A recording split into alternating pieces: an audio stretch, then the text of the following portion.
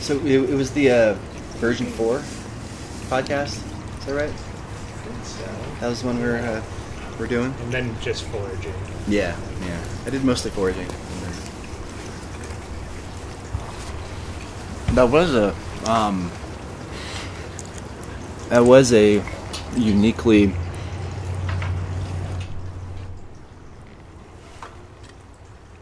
straightforward outlining of his his ideas. The rest of the podcast is weird. I don't know where that podcast. I listened to a little bit of some other episodes and can't figure out where it sits. But it was so weird because like the guy, the interviewer, just been like it kind of wouldn't matter if I would just kind of talk. It was the first time I heard him talk about 3 netocracies. Thought that was interesting. Like seems like we're pretty much doing, or we're engaged in the work of the 3rd netocracy.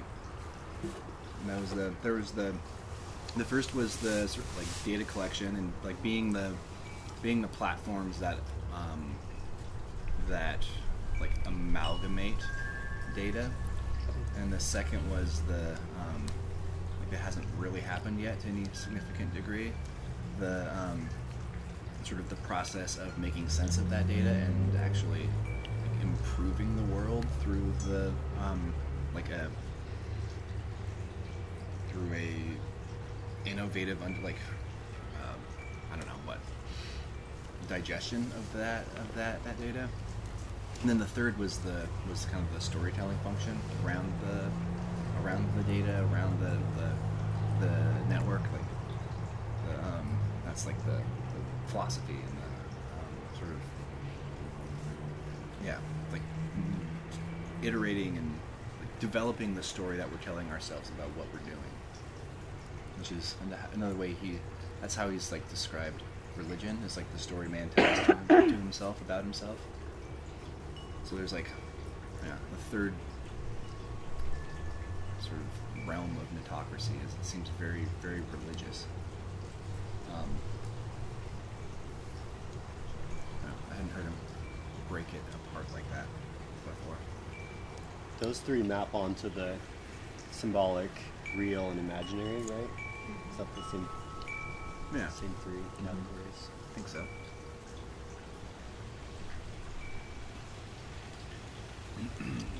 I don't know why. At some level, I was like, I don't know if this is even the best podcast to suggest, but I at least feel like all the other stuff is kind of all related to more digital libido stuff, which is in some ways really interesting and relevant. But I felt like it was important to at least give some backstory. And I felt like that one kind of gave some backstory. But I'd be curious about kind of any foraging too. Like I don't know how to. I don't know if any people find it relevant at all. It's kind of a little bit of shot in the dark on my end as a suggestion. I thought it was super helpful and interesting. Like he approached this subject matter from a unique angle, and like sort of a zoomed out, at least to begin with, sort of a zoomed out approach. And usually he's just like in the like insanely granular. We've all been swimming in this for a while though, so I'm curious to hear from other people who were less familiar with Bard too.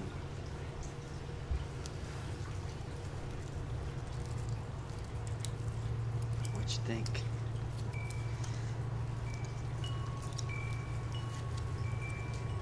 I'm afraid to say what I think about Bard. I'm just gonna listen. He wouldn't be afraid to say what he thinks about you. That's the only thing I like about him, actually, is that aspect. Oh, really? What are your... I'm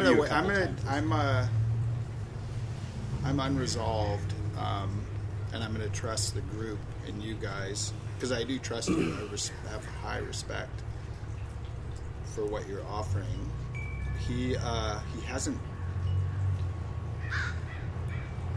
grabbed me yet. The part that I actually like most about him are the offhanded things that he says that I like. Those grab me as most. Like in the podcast we listen to, he's like, don't trust anybody that has a philosophy that doesn't include sex. And I was just like, it's those kind of off the cuff, like he's laughing and like making these bombastic statements, and that's like these kind of like Oscar Wilde moments that I like a lot. I like his arrogance and his bombast, but the core of what he's offering hasn't really grabbed me yet. And I wonder, there's like a huge, like, this is kind of ad hominem, but he strikes me as like a person who's never suffered in his life, if that makes any sense. It's like there's something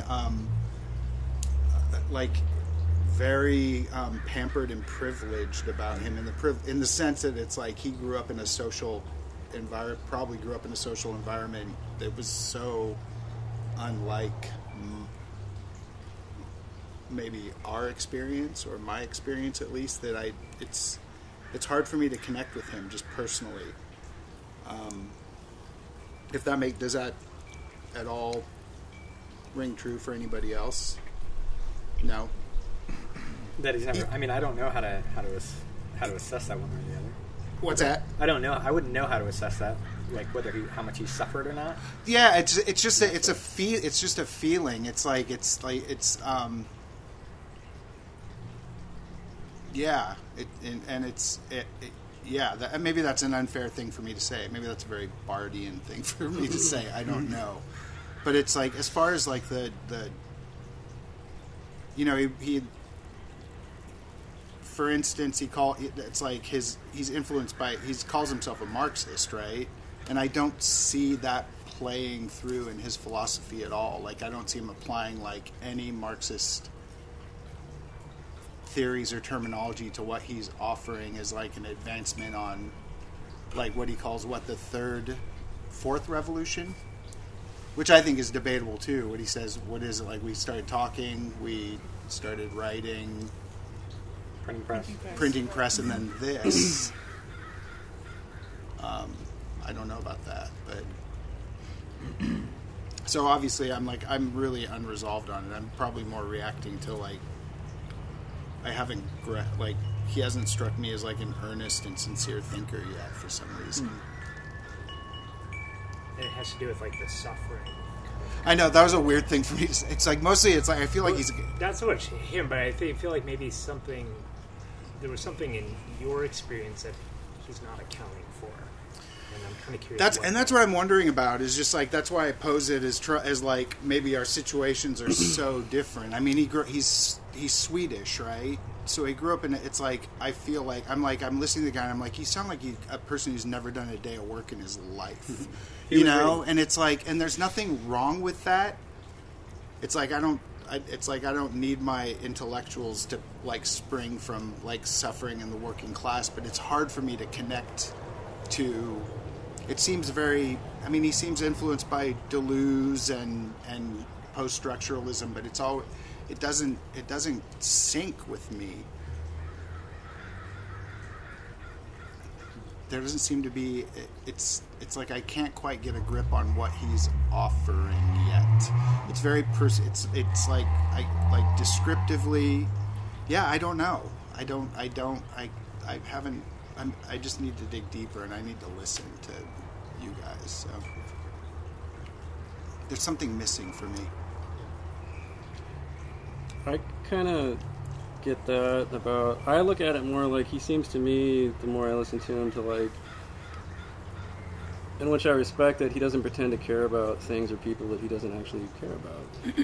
Like, that's more to me. It's like, whether or not he suffered, like, I don't know, but it's like, he's not interested in pretending like he cares or whatever, which I don't know if that's kind of what you're talking about. Or the Marxism thing, like in one of the, because I've been listening to different things and hearing him sort of say similar things in different ways now, and it's like,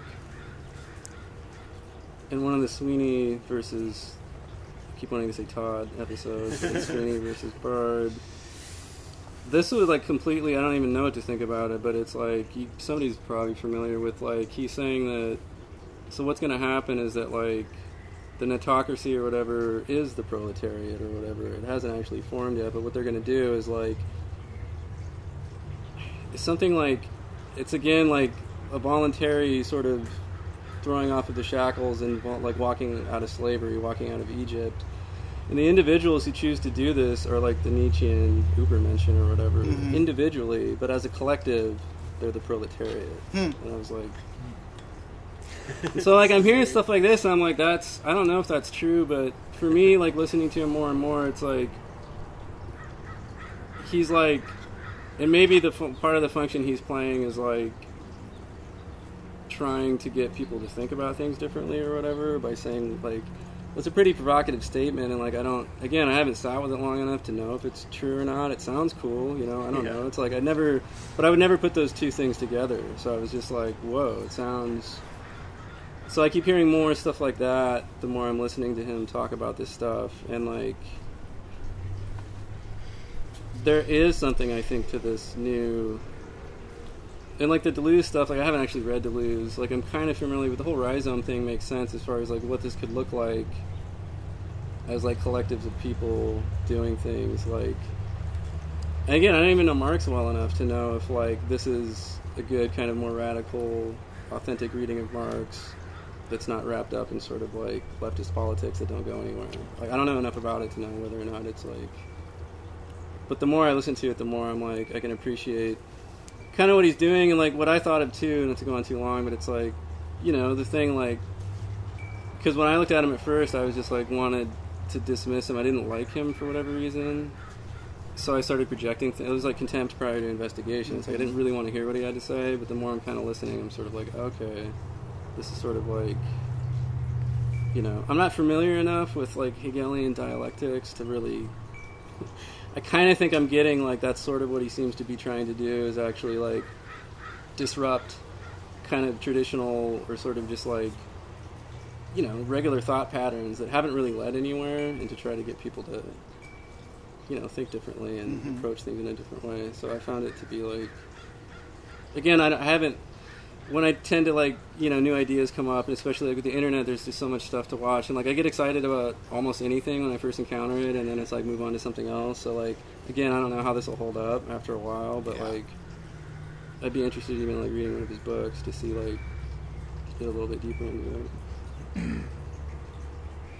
Yeah, my experience of him has been regardless of whether or not what he is predicting comes true, or how he relates different things that feel pretty disparate and kind of like ties them together, whether or not that relation holds up. Like the very fact that he's like relating things that you wouldn't think to relate, like asks the question, well, if that's not true, why is it not true? And that's even if that just serves the function of like forcing you to, or suggesting like a falsification of that claim, like I think he's dealing with concepts that are and like phenomena that are like complex and important enough that it gets you. I don't know. For me, he's like served the role of like getting me to think about these things at like a much deeper level than I was before encountering him. So even if he's wrong, like he's asking these like questions that or he's making these claims that trigger like really like powerfully I don't know, just pertinent questions.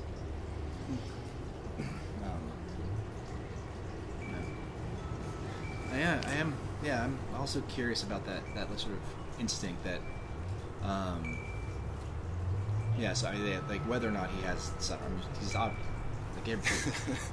I withdraw that comment. No. It was a feeling I had. Yeah, no, sure. No, that's like a stab at like kind of. It was like at characterizing a response you've had to him, and I think that. I mean, that response is really interesting because it, like I think, like Jonathan said, it suggests. There's something about his like it's something he's not accounting for, and is that the sort of like the suffering of the like the suffering of average regular people. Do you want me to like? Yeah, no. I mean, more formulate. It's like no. It wasn't necessarily like trying to. Account for like he wasn't accounting for victims or a class. More that it was more like I just like in in terms of him, he feels like he feels more academic than the other people we've listened to so far, and therefore, for some reason, he triggers a response in me as like, he doesn't need to be right. I agree with you. I love seeing ideas collide. They don't, it's more interesting where they go than whether they're completely predictive. But there's something I still just don't trust about him. There's something missing. Like I can't quite put my finger on it. Yeah. But I appreciate what you said, because it's like, I mean, there's a lot that I value in what I've heard so far, which is like, I'm resistant to technology and the digital libido. I'm old, like, I might be the holdout here, as far as just like, it seems like a catastrophe to me.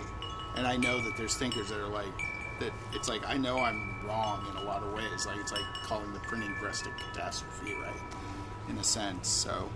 But there's just something I'm pushing back on, like, there's something missing from, like, putting so much primacy in a mode of communication rather than, like, the meanings and the relations that it's creating. Yeah. Well, I think that instinct is really, I think that's a super valuable instinct. And if we were all just, I think that's just, that instinct is a powerful contribution to like this conversation. Well, it's similar to how I felt last week when we were talking about his birth. It's like, okay, here we go. So I don't know if that's a similar response, but there's just like something missing there that didn't feel like he had a place to speak on it. Or even not a place to speak on it, because he could talk about whatever he wants, but it just I didn't connect what he was connecting in a way that was satisfying for his argument to make sense. I don't know, maybe it's not the same thing that you're talking about. No, I think it's similar. Yeah, that's my experience. But so I listened to one that we were going to listen to, and I've listened to three other couple this bar ones, and then I sort of half listened to the earlier lecture one. I was doing something else, so I didn't catch it all. I'm going to go back and revisit it, because by far that one was the most helpful for me in sort of understanding some of the foundational stuff of where he was coming from. But yeah, I don't know what it is, and I'm really, really, really, really curious about what it is that I find hollow, for lack of a better way of putting it, with some of what... It's not the ideas, because I find the ideas fascinating, but there's something... And I've been thinking about all week long about what is it that I'm reacting to, and I think I got a little bit closer to it today, in that there's an element of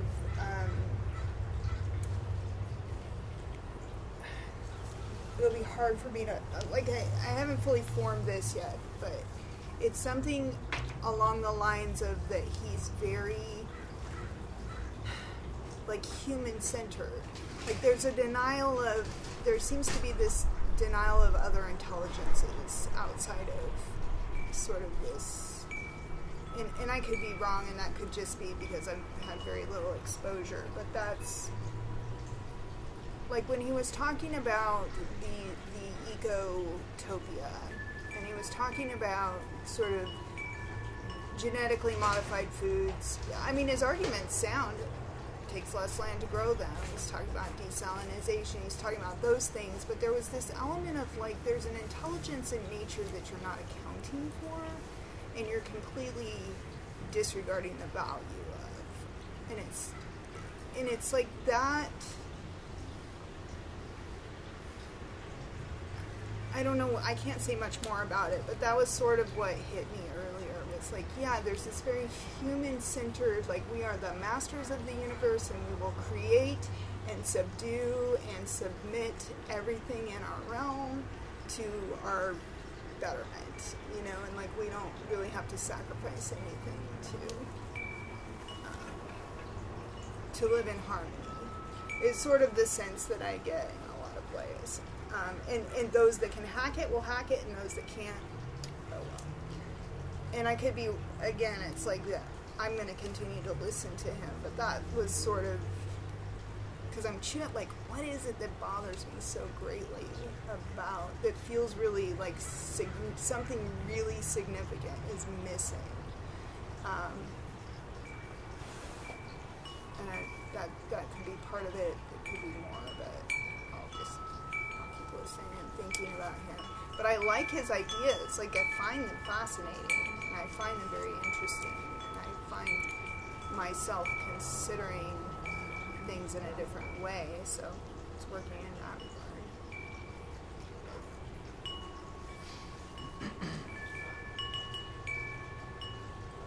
Yeah, it seems like it's a continuation, like what you were saying reminds me of like, what is it from the Bible, that like God, the world was created for man has dominion over nature or something like that, and it's, yeah, I really appreciate what you're saying about like, it's denying this other form of intelligence, and also I think denying to some degree, I mean, you know, there's a balance between welcoming or being open to technology, but then also to recognize that there's a dark side of it, or the ways that it can be applied and be harmful. Like, there's so many things we've done where we're like, oh, the environment is messed up in this way. If we introduce this thing, it will fix the problem. And then, poof, we've got a whole new problem, and it's actually much worse. That happens all the time. That happens quite frequently. And so there's somewhat of my sense of him somewhat is that there's kind of this, it's utopian a little bit, yeah, maybe not even a little bit, of like, oh, there's going to be this whole new paradigm, and somehow everybody's going to be able to be involved, or have the ultimately have the access to be involved, the capacity to be involved, and it's going to fix all of our problems, and if we just can use technology more and more efficiently. And it just is denying that there are actually problems with technology, or that our species isn't advanced enough, like we haven't evolved enough.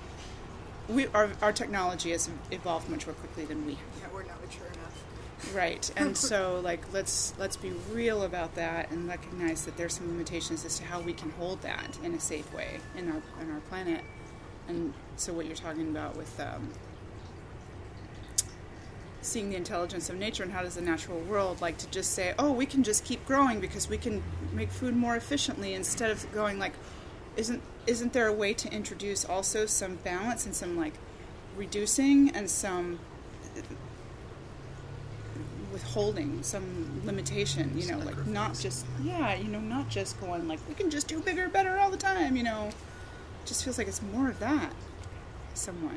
I'm not saying he's just that, but I'm definitely picking up on some of that. Yeah, and that's another piece that I haven't fleshed this out either, but there's this sense that I have of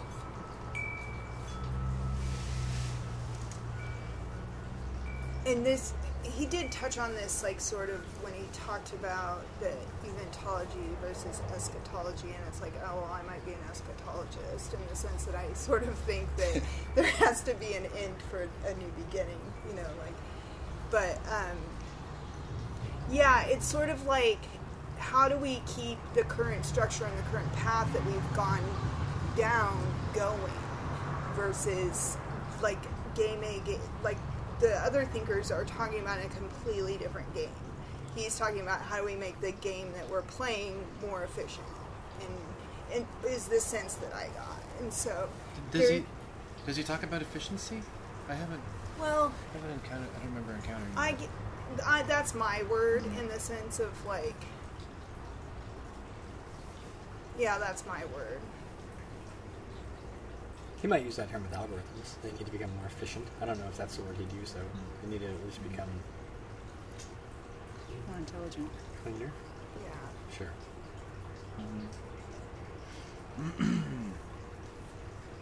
Do you get the sense that he has a posture towards technology, like just as a whole kind of concept? Like there's, it seems to, my reading of him has been that he focuses on not like all technology, but like some specific technologies as potential, as potential directions of hope.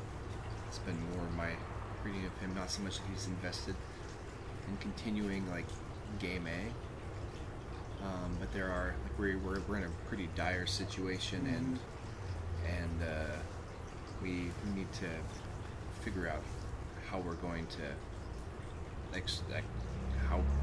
survive.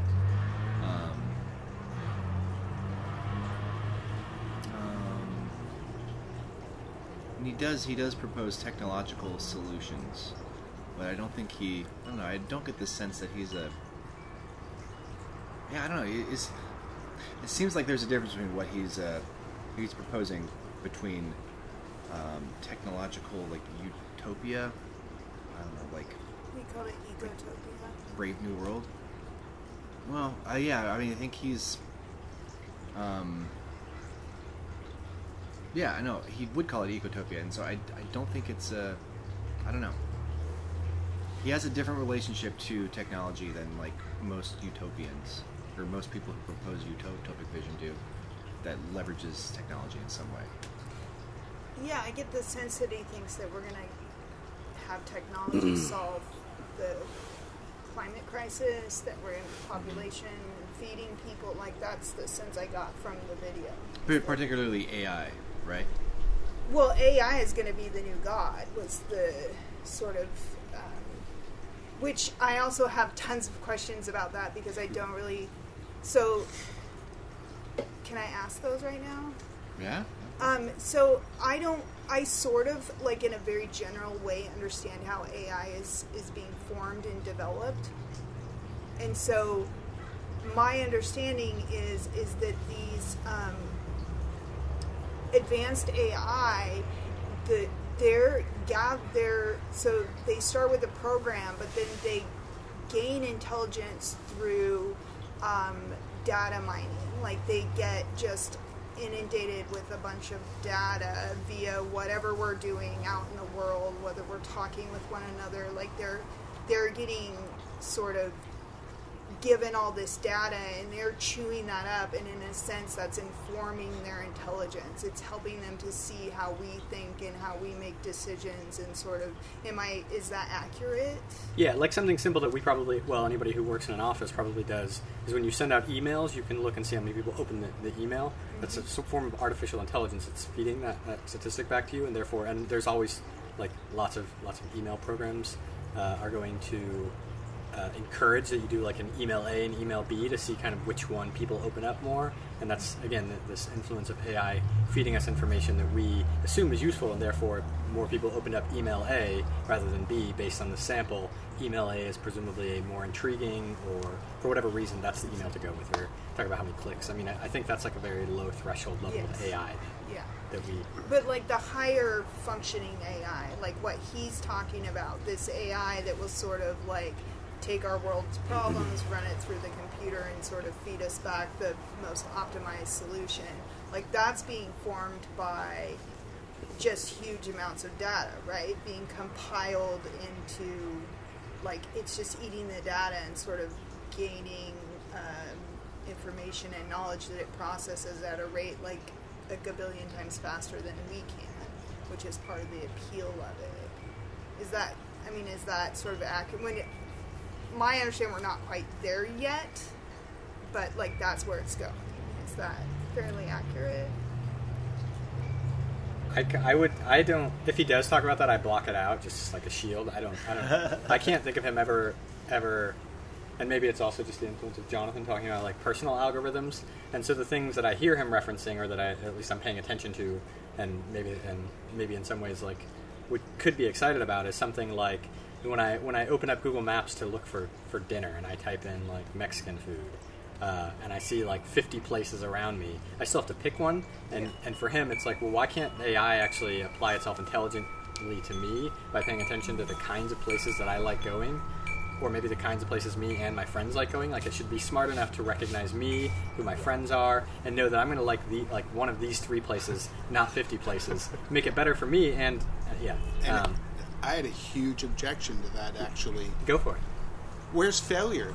Where's your like realm of discovery to walk through and find and like when if he's like, just, hey, fuck all this selling to me and all this like giving me so much information, give me the top choices for my weekend.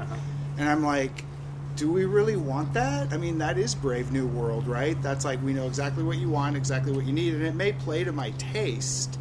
You know, it's like, if I like the Velvet Underground, Television is going to come up, and like, you know, it's like, but is that like my own personal experience is like, I miss pre-internet having to do my work to discover things by word of mouth, by like like seeking out the information, by failing, by like finding out for myself what's good and what's not. Eventually, you would get sophisticated enough to fold your own heuristic in, like you would get sophisticated enough to anticipate you saying that. That's what scares me about the whole thing about algorithms is like, I don't want to be fucking consistently pleased.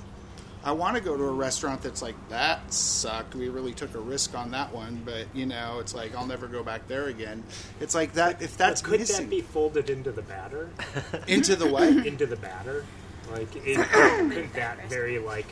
Oh, something Jesus about Christ. It's like Russian roulette. You get, like... Something about that that's inherently, like, valuable. It knows you're going to hate it, and it knows you want to hate one out of every 5 restaurants you visit. So now we're farming out totals. This is what I object... talking about the Matrix. We're actually, this is like, goes right back, and it's like, this helps articulate one of my problems with him, is like, he's walking a tight wire between like, okay, technology is where we're at, the digital age is where we're at, and then like this triumphalist, like kind of hipster intellectual, like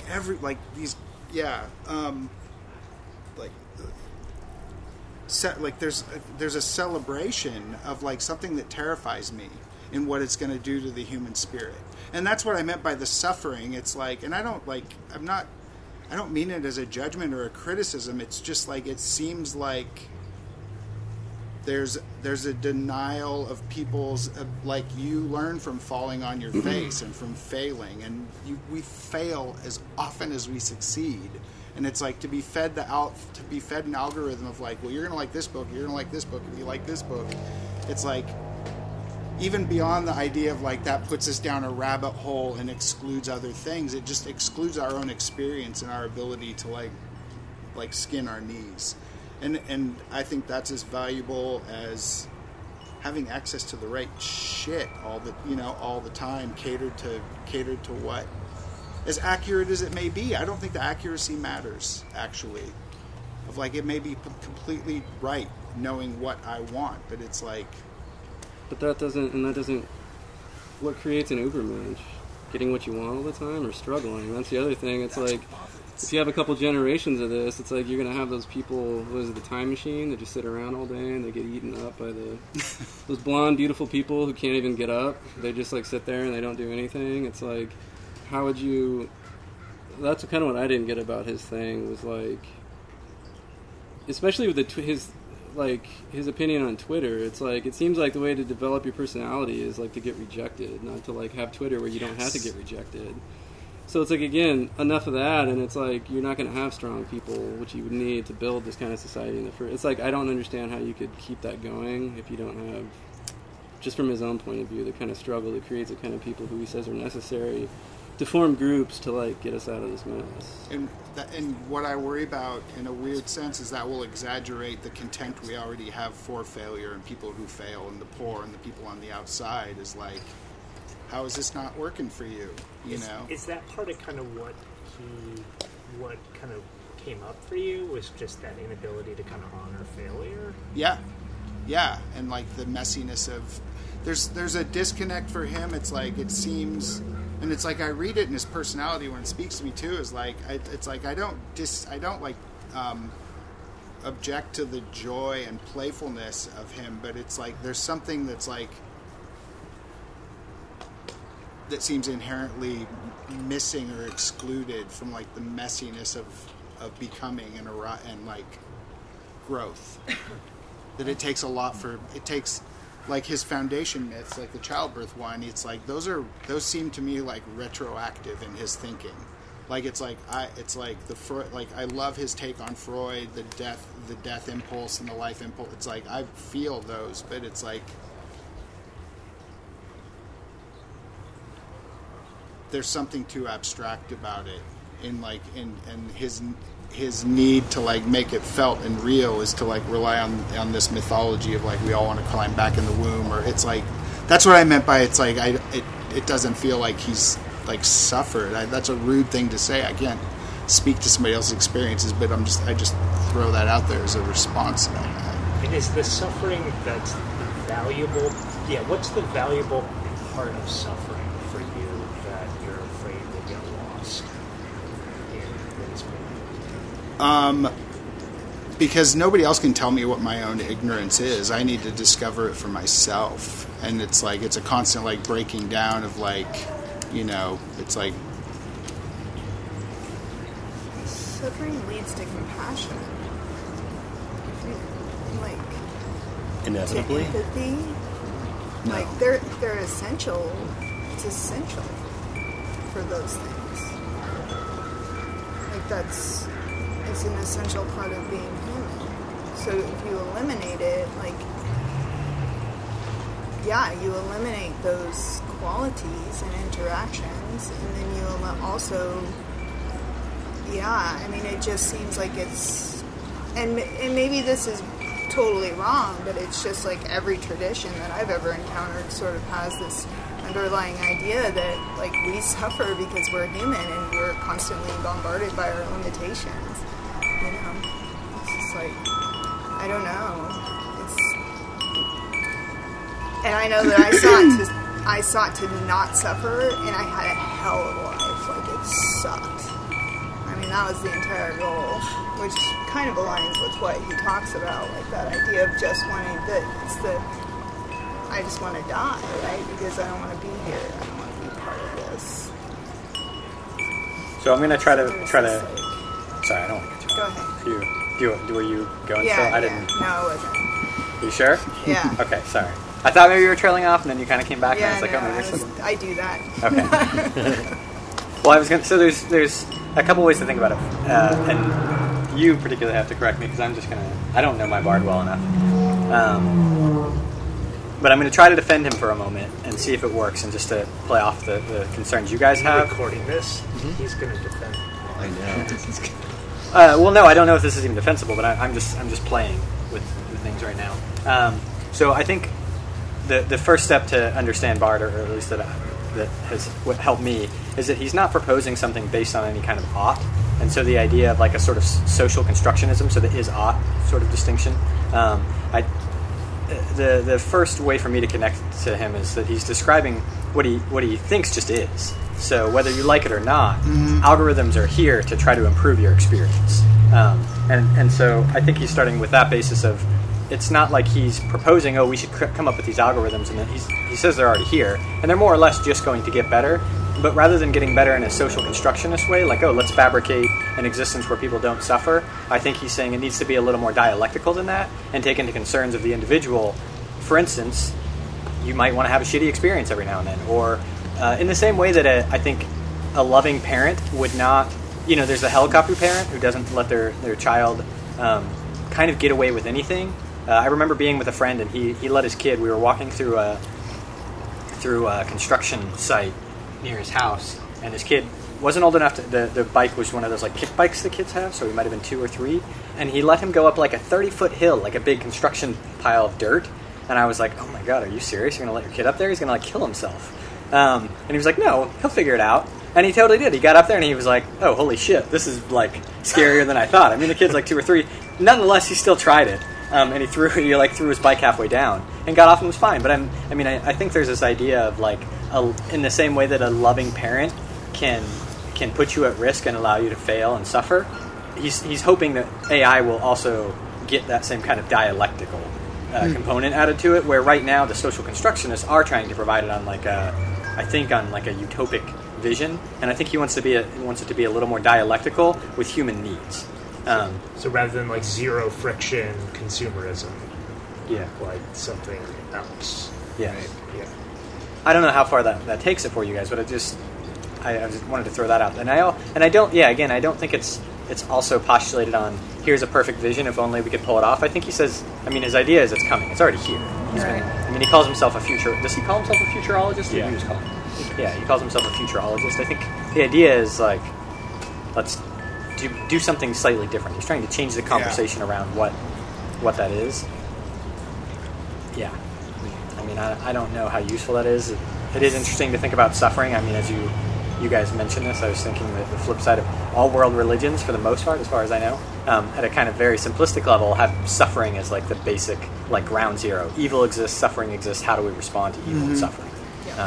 It's like a challenge to all of religion and probably all philosophy. Is like you have to kind of confront evil at some level, or suffering. And I don't know that he wants to out. Yeah. That's where it gets tricky. You might be onto something where he is. Anybody who says he's reading Kant by 5 and Hegel at 6, he clearly had like a cushioned life. If that was like his childhood, I don't know if it's 5, maybe it was 8, but I think he says you need to be reading Hegel by 8, or else you'll never be a philosopher. So good luck. Yeah, that's useful. Thanks. Yeah, I don't know. So the part that's confusing for me, okay, so I get the sort of like personalized use of AI. Like that's happening all the time. It's happening in the YouTube videos that we watch. Like I understand that that's happening all the time. But the piece that is confusing to me is this sort of idea, and I could just not be getting what he's talking about, but when he's talking about using artificial intelligence becoming God in a sense and sort of dictating the best course for humanity forward, that's the part where I get really confused as to sort of I'll just tell you what my confusion is based on my understanding of how AI works. Essentially, it's going to think in a very human way because that's the intelligence that it's being fed. And it's like our thinking got us here. And so how can our thinking on steroids move us? It's that question of can we solve a problem at the same level of thinking that it was created? And I don't know. That's just sort of like the thing that's nagged me about that idea. But isn't it that like our thinking that's developed ethical systems that work if people actually did them? That's come from thinking, like that's not the problem. It's that like somehow we can't, harmonize parts of ourselves that would allow us to get along with each other in a way that would actually like make those things work. So maybe like from what Walter was just saying, and that's kind of this kind of idea I'm starting to get from what he's saying about AI, is that could somehow like help us, or we could offload some of this kind of bullshit that we don't know how to like do now somehow, and that like it would free up this kind of energy that we waste on like self-deception and these kinds of like negative emotions, and that's the sort of like, I don't know, something like that would create some kind of like critical mass or some kind of like escape velocity, or I don't know if these are like the right terms to use, to like get out of this thing right now that we can't actually see out of because like we're too wrapped up in it because of these like ways we have of interacting and looking at the world which aren't optimal. Because I don't know, because the ethical systems are there. It's like they should work, right? I don't know, maybe not. So the machine learning that's like happening now and has been happening for a long time, the kind that is like starts populating our YouTube feeds and our Google searches, like that's a highly polluted data ecology.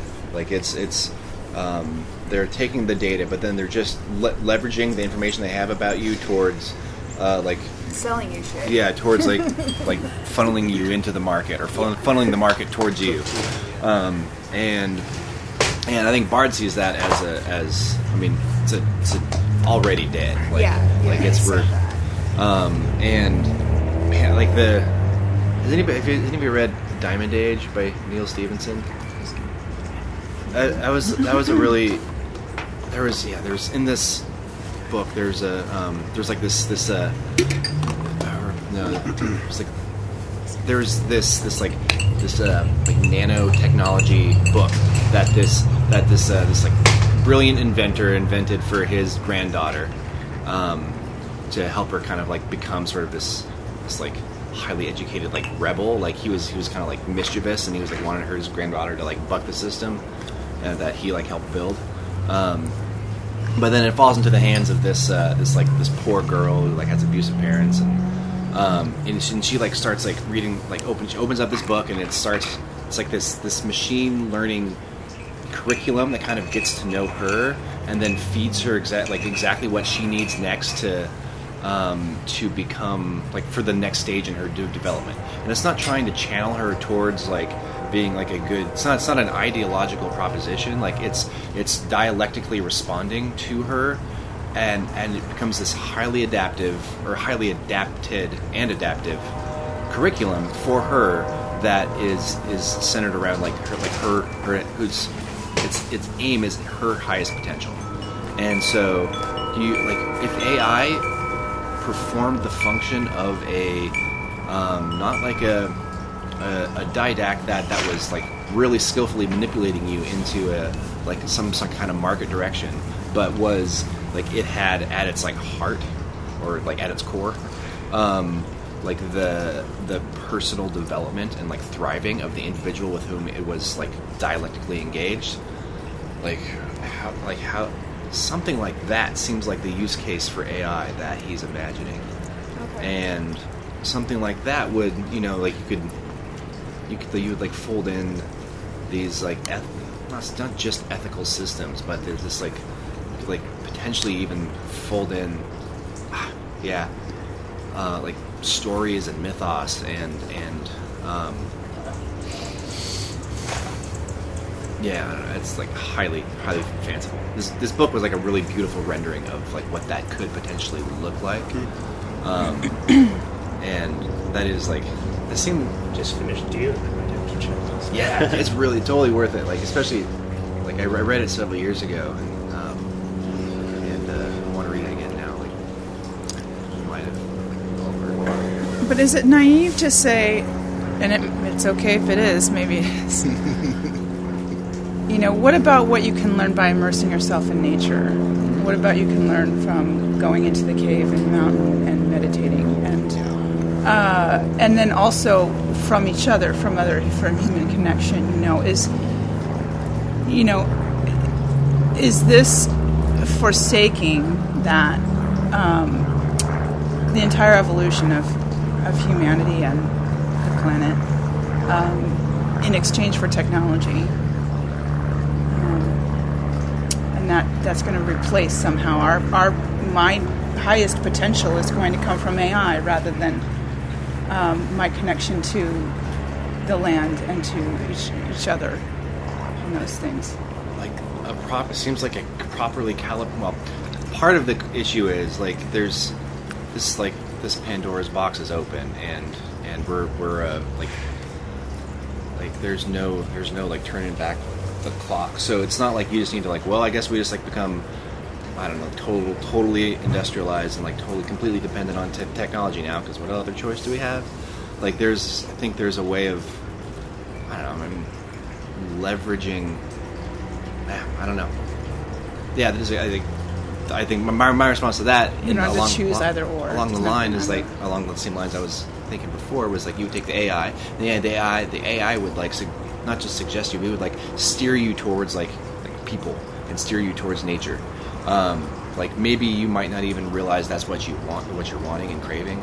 But the AI steering you towards, and other people's AIs are steering them towards the same place. And there's yeah. It's like descending into like pretty like wacky territory, but I think, I don't know, something along those lines seems more what like Bard is imagining could be a advantageous place to take artificial intelligence, and like a pretty potentially beneficial use case, and yeah, I don't know. He would imagine that a lot of people would take AI in the way that you're afraid of, though, right? And he's just, I mean, that's what the conservatarians, I think, is that... Maybe that's super... Yeah, no, you introduced it. Again, this is your turf, so I go. Well, I want to... Yeah, I want to connect two things that were said. One was kind of a point you made about the is-ought thing, that he's like primarily discussing what he thinks is just going on, and how in particular new that like paradigm, the communication technology, how that kind of shifts things, and that's a retroactive interpretation of history. Like, so he doesn't. He's like thinking in light of our current, we can now look back and re-articulate and narrate things differently to serve the purposes of making sense. But so the communication technology has arrived, and he thinks it's changing, and it's not an ought, it's a is. And that's changing the power landscape in such a way that it's producing a kind of, and this is where the Marx component comes in, I think, and this is it's such a good question, is how is this Marxist at all? And I'll tell you kind of where I'm thinking about it, but I'm told this is like tentative, is that this new landscape in light of communication technology has allowed new, it's kind of a new fitness landscape. There's new possibilities that are going to be realized by some people and not others. And it's creating a dynamic where people who were maybe like super rich capitalists are having to are at the mercy of like a YouTuber to make their product popular. Like all the capital in the world is still kind of limited by attention. Like it can't buy attention the way that it used to be able to buy attention when it was like commercials on TV, right? Commercials on TV, you could just, I'm going to buy 50 commercials, and everyone will watch it 50 times, and because what else are they going to watch? And now it's like, well,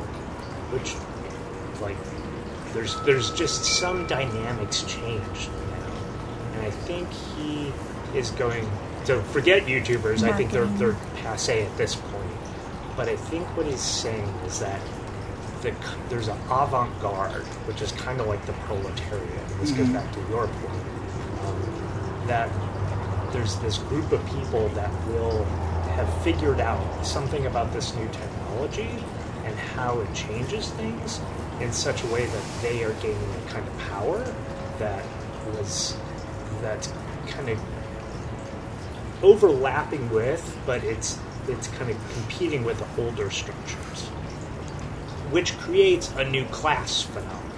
So it's both the proletariat kind of it's like the proletariat in as much as it's like exodus by people who are not at the center of power to a position of power within a new kind of system. But it's also going to generate, this new system's going to generate underclass phenomena, which are going to be the vast majority of people. And it's not a ought, like he's just saying this is going to be, it seems like it's going to be an is. And it's going to be consuming media on other people's terms. Like just kind of consuming and having maybe a frictionless consumerist experience where your selection is kind of like YouTube at its worst, like trending on YouTube. That's where I'm going to pull from. So I think that's important because he's kind of asking the question as a futurologist. He's kind of going like, what are the people that I think have figured out how to do this technology in a way that actually kind of is is kind of where the life is, where like the people, not the consumetariat, but who's kind of doing this right in a way that actually helps them live to the fullest. And he'll, so he starts exploring, I think, like global nomads and this network group of people, Burning Man. Like, he's just kind of curious about these network phenomena of a group of people that are essentially like an Ubermensch as a people. And that what they will do, in principle, will be an upper class phenomena within a new structure. But ideally, to the degree that it at all can be accessible, will make something possible for other people as well.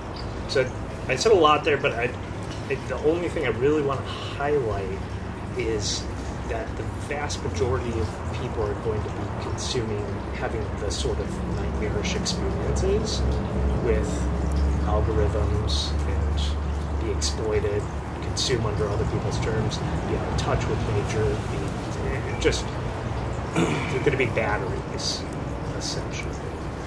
And the people who are in those, who are doing networks right and have figured out how to be human in that, in a way that actually generates more experience, not less experience, and possibly more wisdom rather than less wisdom, that those people are going to be informed by one another, and if they utilize algorithms, will utilize algorithms in the future, most likely, in a way that will bring them things like nature or psychedelic experiences. And I want to put in psychedelic experience as like one of those things that can't be captured by AI, but Bard seems to be into, as an example of the way that it's not a hermetically sealed virtual space, but kind of opens out into experiences that are beyond the virtual.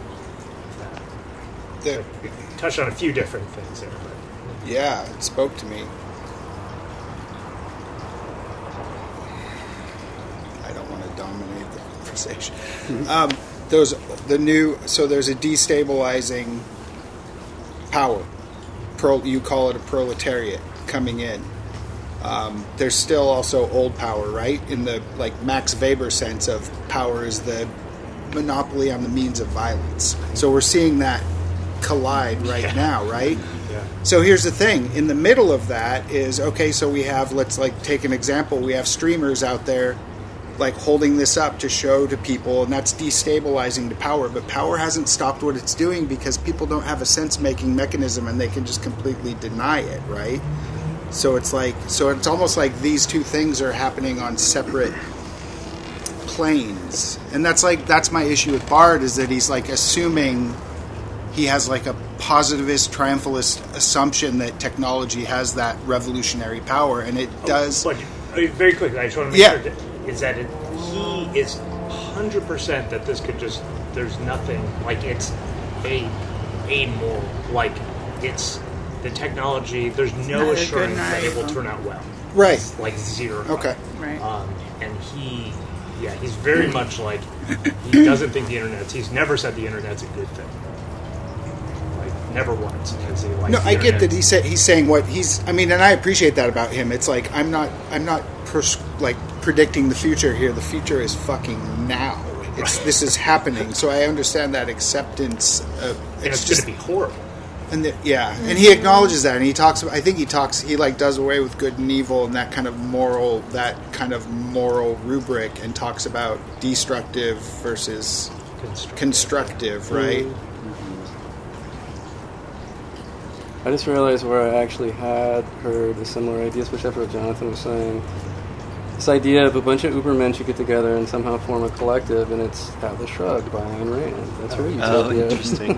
I don't know if you guys, that book's like, it's 2,000 pages or something and highly ridiculous, but it's like, that's her vision, is that the industrialists and the millionaires and everything and the producers in society get sick of supporting the rabble and getting taken advantage of by the government, so they go form a community outside of society and wait for everything to fall apart. And it's like, but again, they're these individuals that somehow when they come together, it's like, without government restrictions on the free market, it's like it's paradise, it's utopia. They all just work together somehow, and it works out. I think there's a crucial difference, which is that in Rand, Rand's view, it's like hyper individualist, whereas Bard is like thinking of this as actually like networked, kind of not. It's not about the individual. So that seems like a big difference. Yeah. But it is similar, strikingly Yeah. similar.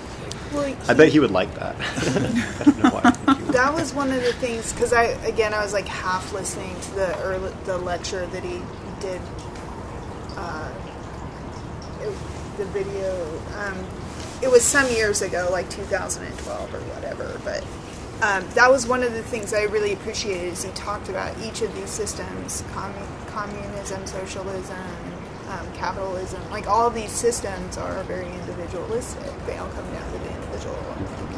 The idea that a different framework where the individual exists inside of a collective is, I mean, I'm using my own words to describe what I understood him saying, but I found that really fascinating. I also found it really fascinating to tie into what you were talking about, this sort of shifting in power. And I see that happening now. Like people who can communicate, he talked about, people who can communicate well will be the ones who sort of like step into this power role. And he talked about that women tend to communicate better than men, and like women spend more time on the internet communicating and guys spend more, I mean, these are vast stereotypes. Guys spend more time gaming, and how this like stereotypes with an enormous amount of data behind them. And he predicted, he talked about like this growing dis-ease as men sort of get pushed out of this new playground, for lack of a better way of putting it, this new place where power is consolidating and transacting. And that made total sense to me, because I'm like, yeah, I mean, the people who, I mean, if I look at in the traditional structures of power, and he talked about that those people will then try to turn to more traditional sources of power like politics, you get, which, you know, I kind of see that going on. Anyway, I found that really fascinating, because that was eight years ago, I think, and it's like that's definitely happening now. I mean, some of the very interesting people that are getting into politics are attempting to at this point. You also see how somebody who understands the way social media works, like the power that has to influence, like, anyway, I just found that piece incredibly fascinating, because I had never thought about that before, about like the skills that were essential to operate in the previous structure, which we're sort of transitioning out of, are not the same skills that will be required in the new structure. Right. Which is an interesting idea, right? Well, it's really interesting because to communicate, you have to be somewhat literate, right? You have to understand. So it will be really interesting to sort of see how the effect of our declining education on people's capacity to operate in that realm, because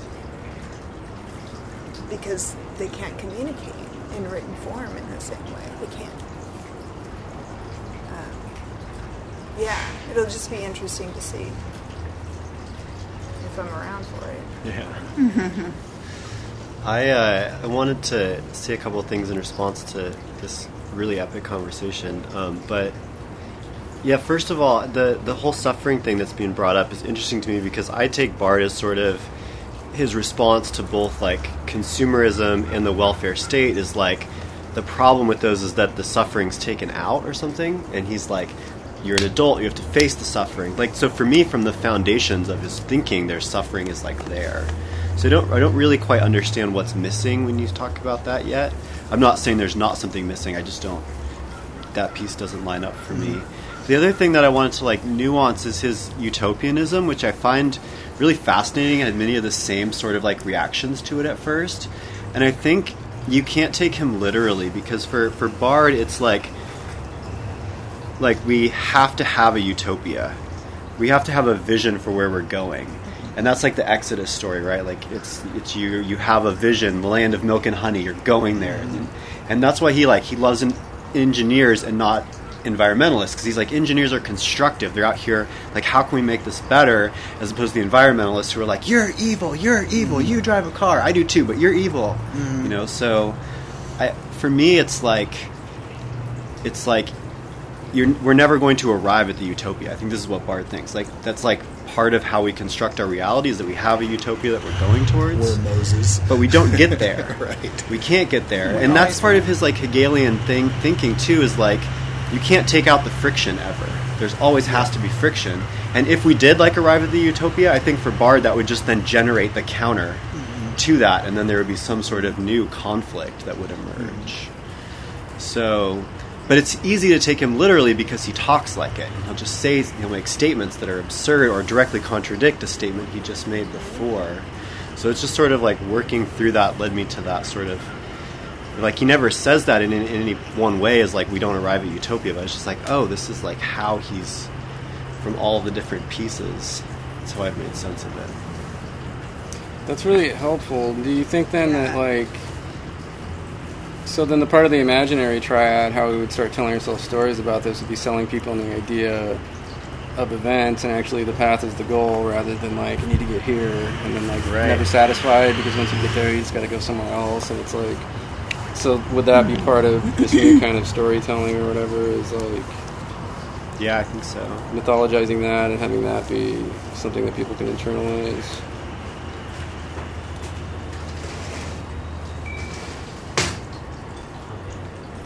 Jumped in a lot, so someone else jump in if they want to keep me right on here, but that's like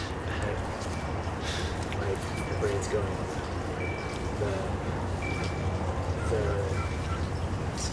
because I wanted Fern kind of brought up this point that I think is connected to what both you all are saying. Fern's point, if I understood it, was kind of like, isn't he just like a techno type? Like, isn't he kind of like just envisioning some utopia? Like, we're going to use technology, and we're just going to like create a paradise. Totally smooth, no friction, no conflict. Like, and haven't we seen enough hubris? You know, haven't we seen people screw it up enough, thinking that they know what's up? What he's suggesting? You raised a question like, how exactly is what he's suggesting different than that, given that we know that that's not enough? Is that a fair presentation? Sure. Yeah? Okay. Yeah, I think that's a great question.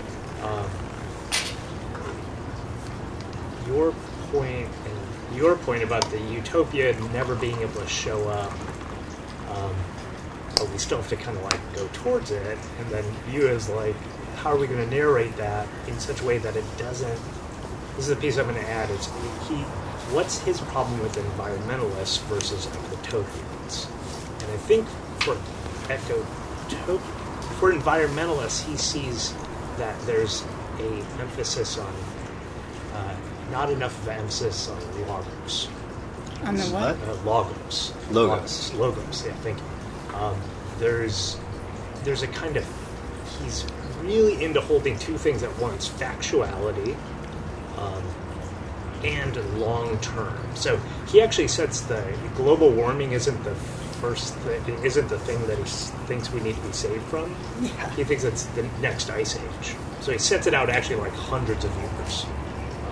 That's coming, regardless of whatever else is true, that is coming down the pipelines. And it's going to be absolutely monumental shift. So, granted, it's hundreds of years away, but it's going to be like as big of a deal as we better start working on it now. Like, or start thinking our mindset on that now. So, one, he's thinking long term rather than short term solutions. And then second, when it comes to things like genetically modified food, I think this comes back to it, when it comes to genetically modified food or nuclear power, that he is thinking there are costs to these things, but there's also the level of emotion and rhetoric around these things is distorted. So he thinks that with those two things in particular, that if we just cut to the truth of what those things are and what they do and how they can be done, that there is actually a way forward. And the reason why we're so resistant to these things is largely because of a reaction to them that's actually not based in truth. It's not based in the actual facts of the situation. So I think the ecotopianism is oh, and then I'll add one more piece is that the technology thing, the thing that I like about him is that all the technological pieces that he suggests as far as AI stuff goes are actually based on human limitations. So, like, one of the things that, like, blockchain will do, well, one of the things AI will do, it will allow, like, intertribal conflicts, kind of find a way to navigate that, because that's not going away. Whereas a techno-utopian would be like, yes, we can use technology to kind of communicate with one another and all get along. Bar's going, no, we'll just want to kill one another. Like, that's not going to change. So if technology is going to save us, it's actually in our limitations that it needs to step in. So we need to, like, preserve our finiteness and the fact that we're just not changing at the pace that technology is changing. So that piece, I think, is... And that's where the religion piece comes in, which is, I think, the mythos piece. Like, so the mythos that gets told about it is kind of rooted in human fragility and finiteness, and technology not saving us because it's an extension of ourselves with our endless power, but rather realizing the ways that we are just profound, not capable. Genetically hardwired to create some profound problems. I said way too much. It's not as related as I hoped it was going to be. They're all connected in my brain. The one thing that I said that I kind of really agree with is he, like, his whole concept of AI is kind of a black box, and it's like, yeah, that might happen. We might get, like, super sentient AI that we can, like, then, like, evolve and grow with. But I think it's also equally possible that the kind of intelligence that we manifest, like, has to be embodied or something. Like, you can't have it disembodied. I think that's entirely possible. I don't know. I have no way to evaluate that. But, like, so much of my, like, personal objections to Bart are entirely aesthetic. Like, I hate his cosmopolitan city of the future. But then when I examine that, I'm like, well, that's because I just want to live in, like a 120-person village out in the country and, like, work in the forest. And, like that's my, like, thing. But it's a kind of, like, elitist privilege mentality that's, like, kind of, like, refusing to look at what else is happening in the world and, like, where those things are going. So, for me, the place I eventually landed at was, like, well, my rejection of Bart is kind of aesthetic. It's not really grounded in anything other than, like, I don't want to live in a big city. What does it mean that our technology has advanced beyond us? That we haven't caught up, that we're not...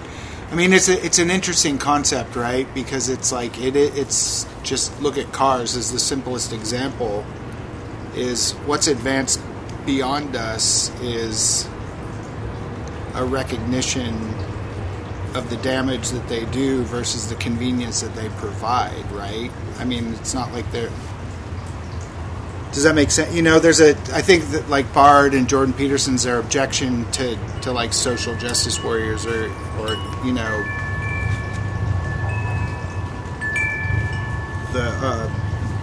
I'm totally blanking.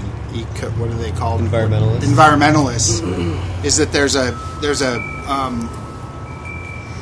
there's an inherent hypocrisy and self-hatred that, like, transfers itself to scapegoating the system when you yourself aren't willing to give up the conveniences of consumerism in a capitalist society, which is all of our dilemma, right? So there's, like, the contempt that gets thrown on social justice warriors, while I appreciate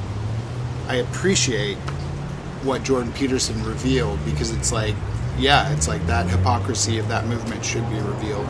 And it's interesting that, like, the two of its biggest critics came from, like, social systems that are way more, like, have a way stronger welfare state than ours. But it's like, I have a friend in Norway who talks about that. They love their system, but also he's sick of the fuckers that get produced out of it. And it's like, I think welfare states produce their own kind of suffering. in a sense. But it's that there's the essential spiritual nugget right there that it's like, what does it mean that our technology is advanced beyond us? And it's like, it's back to that like individual spiritual question. It's like Frankenstein. We haven't moved past that, what was revealed by that, right? Is like, you're going to play God with your environment. It's going to come back and destroy you and devour you. And it's like, that's getting back. That's kind of the essential. That's what I mean by like, there's a part of me that like suspects that Bart is kind of a consumerist apologist in a sense. Like he seems to celebrate like consumer society in a way, and it's like that there's something like something still missing in that debate for me with him, at least, if that makes sense. Go, you want to say something? Go ahead. Well, that notion that like we'll just ignore the limits of our environment and create this like thing that then eventually destroys us. I'm like, well, what do we do then? Do we just, is that a fatalistic notion for you? Is that like we just can't help it? No, it's like the only answer out is like spiritual, and I mean that in the broad sense of like coming to terms with like our pride, our what we're not willing to sacrifice to keep our convenience, what we're not willing to sacrifice to our fears and to our discomfort. And that's what was missing. That maybe it might be the piece that's missing, which Liz mentioned before, is like this sense of like the sense of the social contract and the sacrifice and the suffering that's inherent in being a member of a society seems to be slightly missing from his proposals or his diagnosis of things. And in that sense, that's why I feel like sometimes it's like he's walking a fine line between like kind of celebrating technology and also like what you said, I acknowledge it's like he's very good at saying this is where we're at. I'm not talking about like some future. And I feel like he ignores that like individual like component. And I'm not saying I have an answer to it. If we had a fucking answer to it, we wouldn't be sitting here talking about these things. Yeah, he actually kind of removes the individual. I wonder if that's kind of the seat of your objection in some sense. Well, removes... Yeah, that shouldn't be. Because I think part of the problem is like the narcissism. It sounds like you're saying the individual is the solution. I think it's an inside... Yeah, I do think it's an inside job. It's like that kind of sense of like, we can only answer all of these questions for ourselves, and I can stop driving a fucking car. I can't make you do it. No social system probably could. Just for that, in that example. But. He does like express the very Nietzschean idea, like that of like there is no separation between us and everything else. Like so it's weird. Like that's the weird sort of like there's these contradictions, which it's helpful when you say don't take him literally, because there's a lot of contradictions. Like I'm a Zoroastrian, but like, there's no good and evil. Well, that's like the basis of Zoroastrian. Like, what are you talking about? What? He's constantly speaking in terms of good and evil. Like, that idea is evil, this idea is good. Yeah, yes. And so it's this weird, like, where are you and who the fuck are you? Because you don't know what you think, but he obviously is very brilliant and does know what he thinks. It's just not being, it's just like, I can't make them meet. Yeah. And he's not explaining how they meet, so it's like stuff like that. It's like, I'm like, oh, what? And so that's probably part of it too, because I'm like, I don't understand, like, this thing. I love that, because that's obviously like why he's been so interesting to me enough times. It's just because I like that thing. I'm like, what the hell? Like, you literally just said the opposite. Like, and I know you're not an idiot, so like, how can you say this and then say this and have those be part of the same universe? Yeah, but when I check my own experience, I have that's inside me, right? Totally, all the time. Yeah, and I resolve that all the time, right? Yeah. So it's like, but I don't go. I tend to You don't just, give like, not lectures. talk about it because Oh no, she does. because I know it's like YouTube baffling. thing. It doesn't make any sense to anyone but me. You know, like how that works. So, yeah. Anyway, Sweet. Yeah. Gosh, I think this all goes back to Will's thing that I meant to address, and I couldn't do it. But I really thought I could.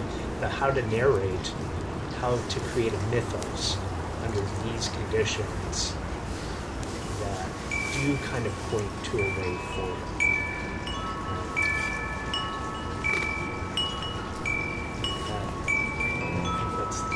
That's like the $1 million question. What I mean, you're bringing up one point is like does the mythos have? Does it have? Should it be one? What role should it play this idea of self-control and restraint and sacrifice and giving things like driving your car or something like that? Like how much is that the answer moving forward? Yeah. Or even on a more like personal, spiritual, psychic level, you know. Not just like material. But see, that's where the collective comes in, because let me just argue, because this just comes to mind as soon as you say I'm choosing to drive my car, and it's like, well, maybe I wouldn't choose to drive my car if there were really efficient sources of mass transportation, or if I didn't have to live in a city that's covered in cement in order to ride my bike. You know, I live out in the country and I choose to live in nature, but that choice means I've got to drive my car to get to my groceries, you know. So there's, you know, and that's where the collective comes in, of like, you know, we can call things individual choices, but there's also a limit to those individual choices based on what we collectively have created and developed. And so we got to acknowledge that too. Yes. I think, the point you kind of make about the environmentalism, it's a caricature, right? I mean, it's like he's kind of painting an environmentalist as just saying, like, stop it, you know, like, stop driving your car, versus the ecotopian, who I think Bard would kind of think the ecotopian is the person that's wanting to rethink infrastructure, so as to kind of allow choices to be more functional with regard to ecotopia. Yeah. Maybe the car driving was a bad example. I honestly just meant it as like a object metaphor. But, Right, but where that breaks down for me is, maybe I'm changing the subject here, but going back to like GMOs and the technology and how it gets ahead of us a little bit, is like GMOs is a fine example where, you know, Terminator seeds and how are those going to play havoc on the ecosystem, and like whether or not we have food in the future, and whether that particular crop can even produce. And we're finding solutions. Oh, it's a great solution to a big problem, but don't necessarily have the wherewithal to forecast ahead, or even the patience to test something over time before we're actually figuring out whether or not benzos are really addictive and can really mess you up. You know, we're prescribing them to people for, you know, on mass, you know, scales. Like, we have no, you know, there's all sorts of ways that our technology is like really screwing shit up for a lot of people.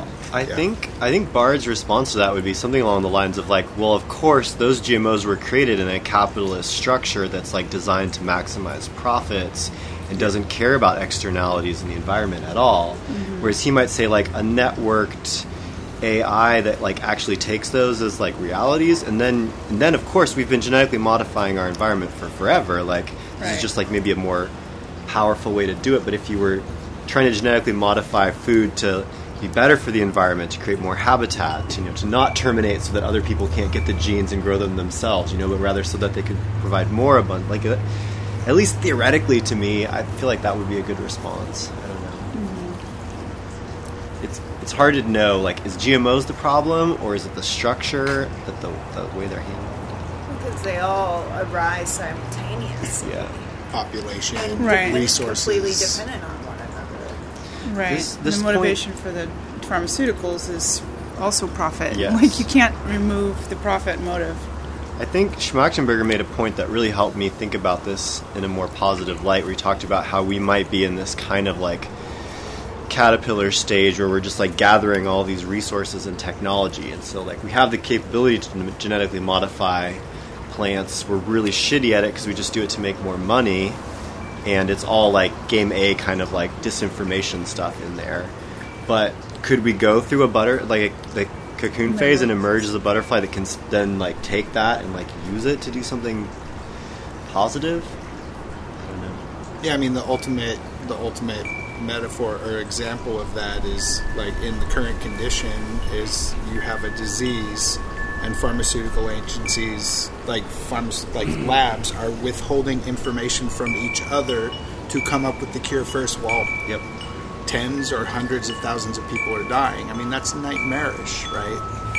Yep, it's happening right now with the race for the coronavirus vaccine. Whoever gets that will be trillionaires probably. Yeah. And will not share it. Ooh. Talk about a distribution nightmare too, you know, where that's going first. Right. But I mean, that's... Not me either. Yep. I'm like, wow. Bill Gates is going to have to strap me down. Fast tracked. I'll wait and see.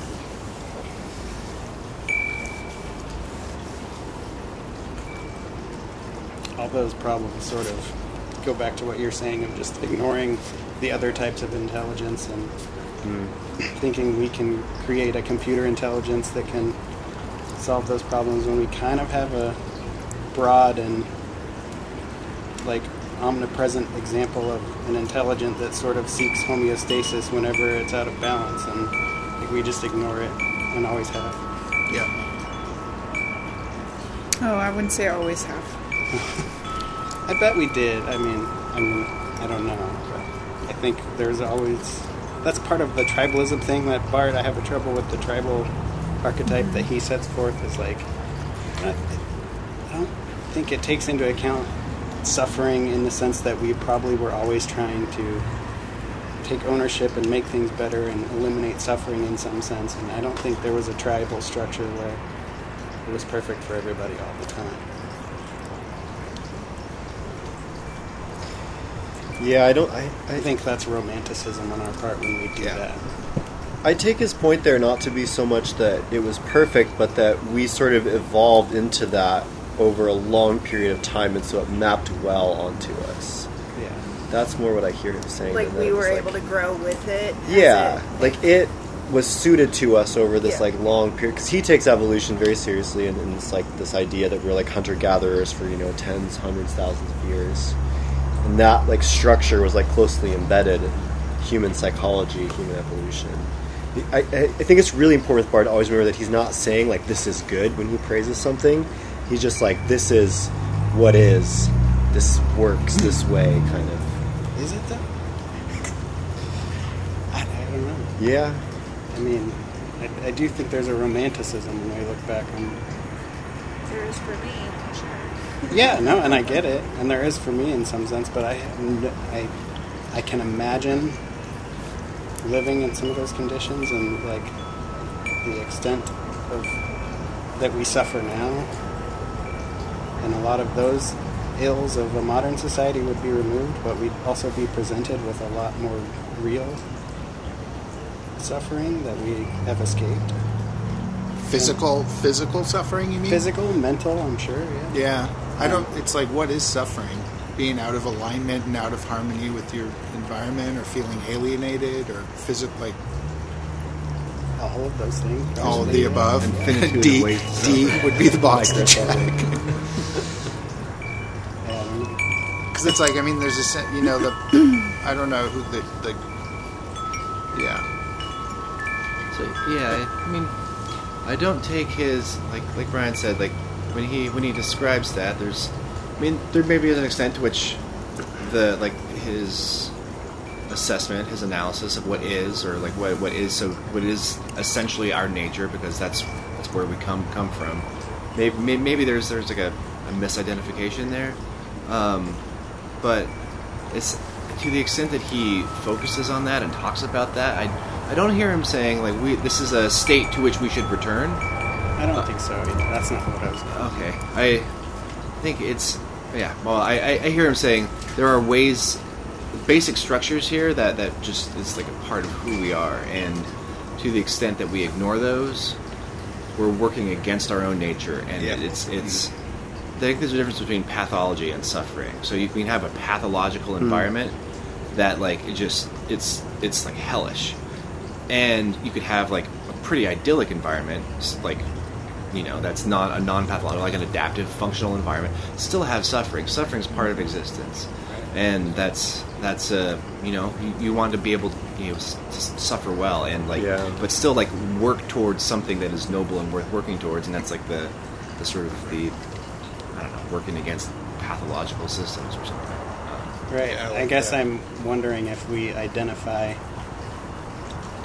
like, trying to work towards not necessarily eliminating suffering, but building something better. We just tend to recreate, like, we have a homeostatic state of suffering in one way or another. And like, I don't know that, like, the hypothetical tribal structure, whether it manifested in like a series of network nodes or like an Amazon tribe, if like there's no ideal, I guess. I don't know. There is no. Are you saying that like it's kind of an illusion that we think we don't want to suffer? Yeah. Like that we actually suffering, so like we're always going to find. We're going to find it. The same way that water finds the lowest point on the. We're going to manifest it. This is build it in for ourselves. Dostoevsky's like Man in the Glass House. It's just like, give him cake and all the sex he can have in the whole world. Eventually, he's just gonna start smashing things because he's bored. Or Nietzsche saying, "I wouldn't wish my friends to have a good life. I think they should suffer, be tragic and sick." And well, there is an element like it's just like, if I understand what you're saying, like people suffer for different reasons, right? Like the things that they wanted or desired or thought that they needed were different. We still, like, that's what creates the suffering, is sort of this, like, idea that what is here and now is not sufficient. Is that sort of what you... So, like, we strive to, like, for better or for more, like, thinking that the grass is going to be greener or that we're going to arrive at some place, but we arrive in the same place where there's something greener over there, too, and still... Or maybe I'm just layering my own sort of thought right on top of what you were saying. I mean, I think that's part of it. I think it also ties into what you were saying earlier about the path as, instead of the utopia. Like, you never get there. And like, maybe these things are conjoined in my mind. Like, I understand the utopic vision as an orienting device. But I don't think we're collectively capable of like acknowledging it as just that and accepting the limitations of the vision and our own limitations. It was a matter of survival. Like, this is one thing I wonder about tribes and like genuine communities and stuff, is that I don't know if they exist because like people need them in order to survive. That's like why they're there. But like if you live in a consumer society and you can outsource all your relationships, you don't actually have to have relationships with people. You just spend money. You don't even have to go to the store anymore. You can have stuff delivered to you. Right. If it's not necessary for your survival, it's like, why bother when it gets tough? And that's what you see with like these intentional communities, is that people come and they go and they come and they go, and it's like, you know, they don't really need it. They don't feel like they need it. So I'm wondering if like this whole thing about communities and tribes, it's like we don't feel like we need those things if we actually do. I mean, you see a little bit more. It's like that's what's weird with the fringe groups now, is that people are getting this idea like maybe I do need this in order to survive. If I'm being attacked by these other groups, then I'm going to join this group. But those are all very toxic, right? They're based around these like weird identity politics and stuff. And I mean, it's tribal, but it's not like communal. Yeah, it's just based around, you know. It's not conducive to a better life. No, not at all. But there is like physical and mental well-being is one of the key mediators of that, is social connection, actually. Yeah, but it takes work, doesn't it? It's not always nice. It's like it's hard to have relationships with people and to be part of something that's but to not have them is also a problem. which is what I'm saying. Like, you were going to be more at risk of physical and mental illness. Yep. Yeah. But I don't think that we. Well, I'll just speak from my own experience. Like, there was a period in my life where it just seemed better to not have those. Like, I didn't, like, that connection wasn't made. That maybe I was, like, really emotionally and mentally ill because I didn't have connection. It was like tying those two things together was not, like, it seemed like the source of my problems was, like, all these assholes that wouldn't, like, do what I wanted them to do, basically. You know, I mean, that's what it boiled down to, but I didn't know it at the time. So yeah, it's that's like not to this- say that we're very good at that social connectedness now, and that's, I think, one of the things that we've lost Absolutely. a lot from those, you know, hunter-gatherer cultures and other, you know, earlier tribes. Is they actually, one thing that they did know is how to keep a community together Yeah. and make it a somewhat healthy, you know, system. And now in this world, we don't need it to get our food needs met and our safety and security, but we still do need it for mental and physical well-being, turns out, unfortunately, I guess. But we're not very good at it. And so, you know. So people are dying left and right of diseases of despair, addiction, alcoholism, suicide. You know, it's like all of those. That's like suffering to me is like. It like generate. You know what I mean? It's like this sense of meaninglessness and lack of connection that you can't even identify. I couldn't identify it when I experienced it myself, but it ramified. It made it materialize in me hurting myself, you know, basically in like this, in like basically living a life of self-harm and damaging other people. So it's like, that's how that like despair plays out from lack of like my family breaking down, this society breaking down, this like sense of like relationships not working. Anyway. It will be interesting to see how, because in a sense, technology has sort of redefined relationships and connectedness. And I think he talked about that in the lecture that he gave. One of the questions, somebody asked a question, I can't remember the exact question, but he talked about like observing rates of hospitalizations and suicide attempts of young girls like rise in direct correlation with access to the internet, you know, and how the emotional and mental well-being of these young girls were really damaged by these social media platforms that they had suddenly found themselves sort of like that's where the socialization had moved. And it's, I think that's a very real issue that is not, like under the tribal structure, when we're like when I need you because I'll die without you, like we're gonna sort our shit out no matter how hard it is, right? Like we're gonna figure it out, and other people are gonna join in don't have to like to them. help us figure it out. Because if right? we don't, we all die. Yeah, exactly. But And so, who's to say that was always just, though, either? Like, it's not just now. yeah. I just had an idea, and I want to run it by you guys. So, like, we've in the modern, or today, we've figured out ways to meet our needs.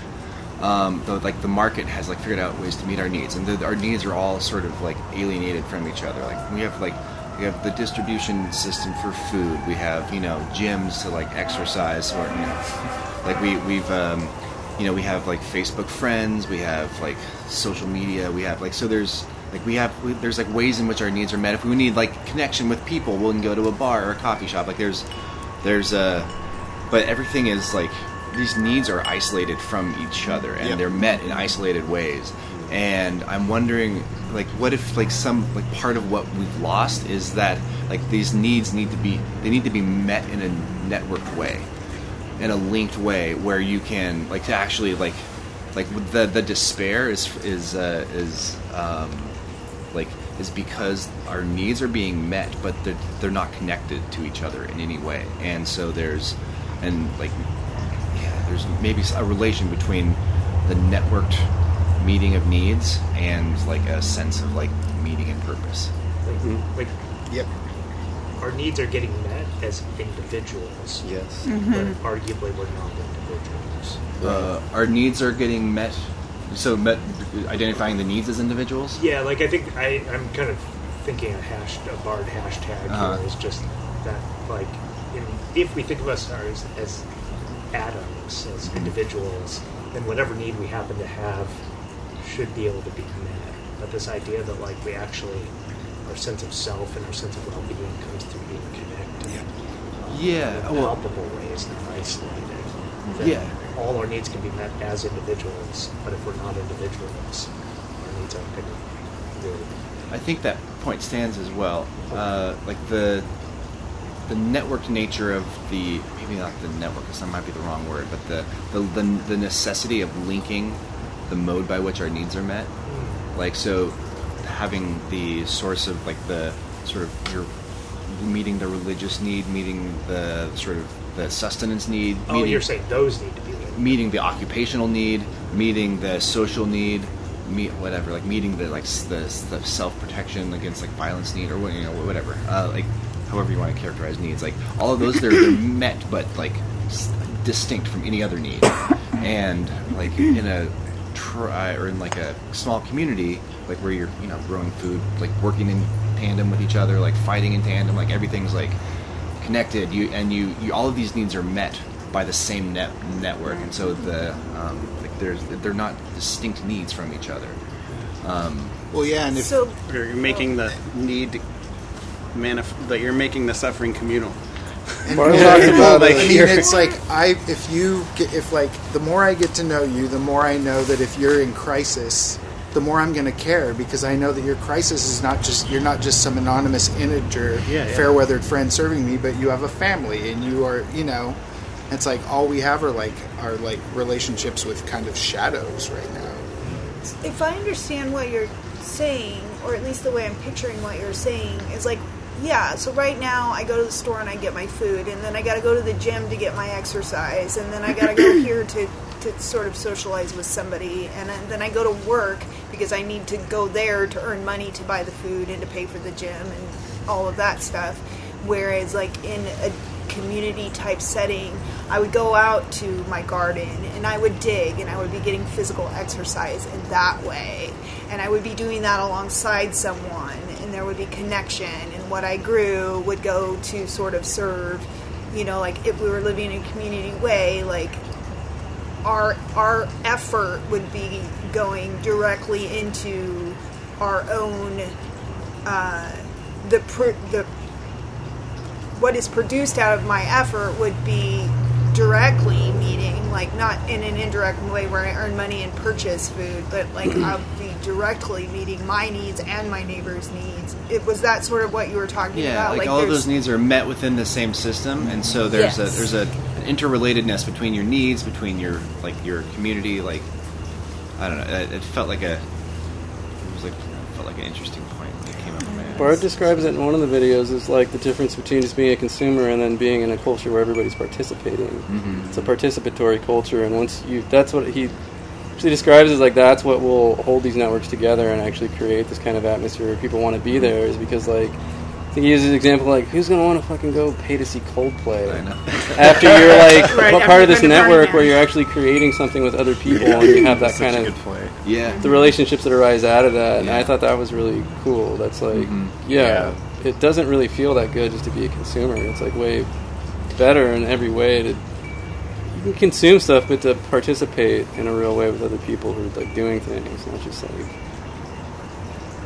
Yeah, Yeah. and if it doesn't feel good to be a consumer, you are supposed to consume more. Right, I mean, that'll that's help. the If you're not therapy. And doing- it's or you go to a like- therapist, it's- they'll make you better, and then you it's can like, yeah, it's just like, it's a total model of like self-destruction. Well, it's Greed. produce over here and consume over here.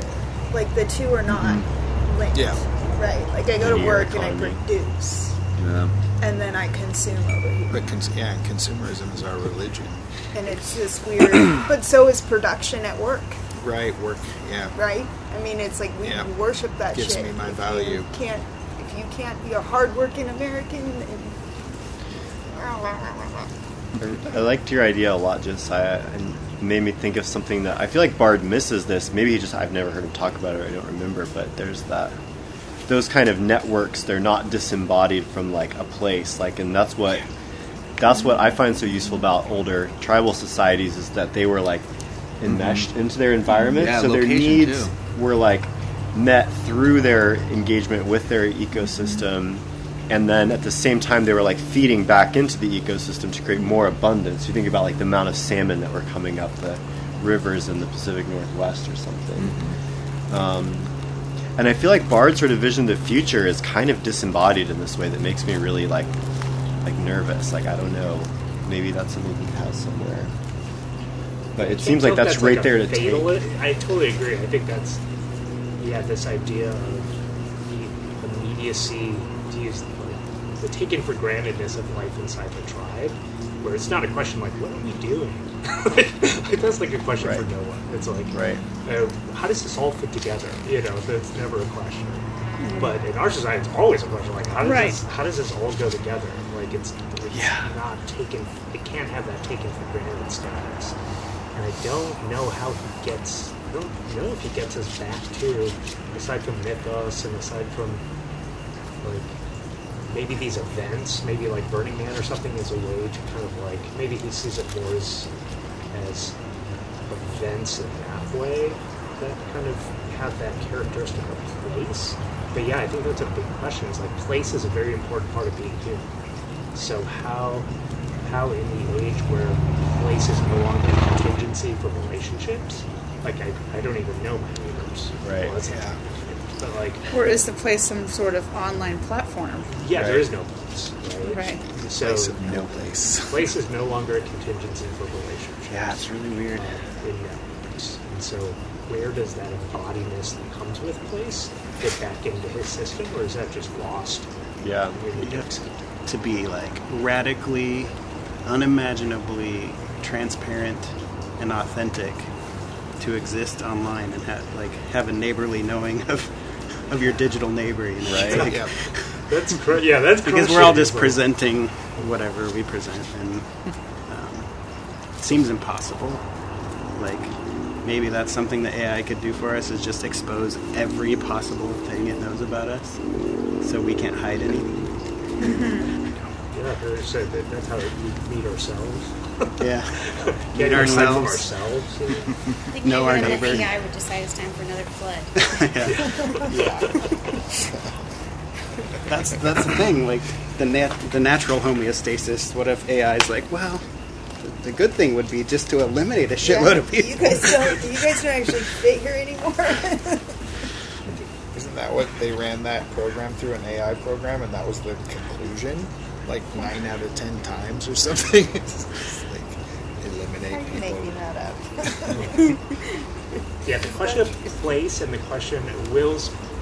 What I thought was your point. The production, the social relationships were built on were kind of built on the substructure of actual economic needing to like get on with one another. So like, I might be repelled by someone, I might be attracted to someone, but I might have beef with them, I might like them, but I need to deal with them because our economic livelihood depends on it. So there's something in which the stability of actual labor interactions generating a way of life in let's say like a settlement or something like that would maybe hold that those social relationships, more ethereal needs in place. But once that's just gotten rid of, what actually keeps communities together?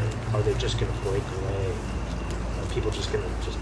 Crises and disasters do it now. Except for, like, the coronavirus is weird. It's alienating people further because of the nature of, like, a pandemic. But, like, you know, the counts of, like, war is an obvious one. I'm getting this from Sebastian Junger, by the way. His book Tribe's really great. If you guys haven't read it, you can read it in, like, an hour. It's really short. But, like, yeah, like 9/11 or whatever, it's like people will come together and be really good with each other and work together in creative ways, and it's awesome. And then they say later, it's like, it's one of the best times of my life, even though it's terrifying, and like you don't even know if you're going to survive. But it's like, one of his points is like, we're very weak and not really in tune with how we evolved, like, because we don't live in this way where we're intimately connected with each other and living in tribal ways and stuff like that. And like, he hypothesizes like that's where the diseases of despair and everything come from, a lot of it. And then like, yeah, consumerism tries to fill that gap, and it's like, I don't get, well, one of the other things I thought of, I don't even know if I can, probably not even try to talk this out, but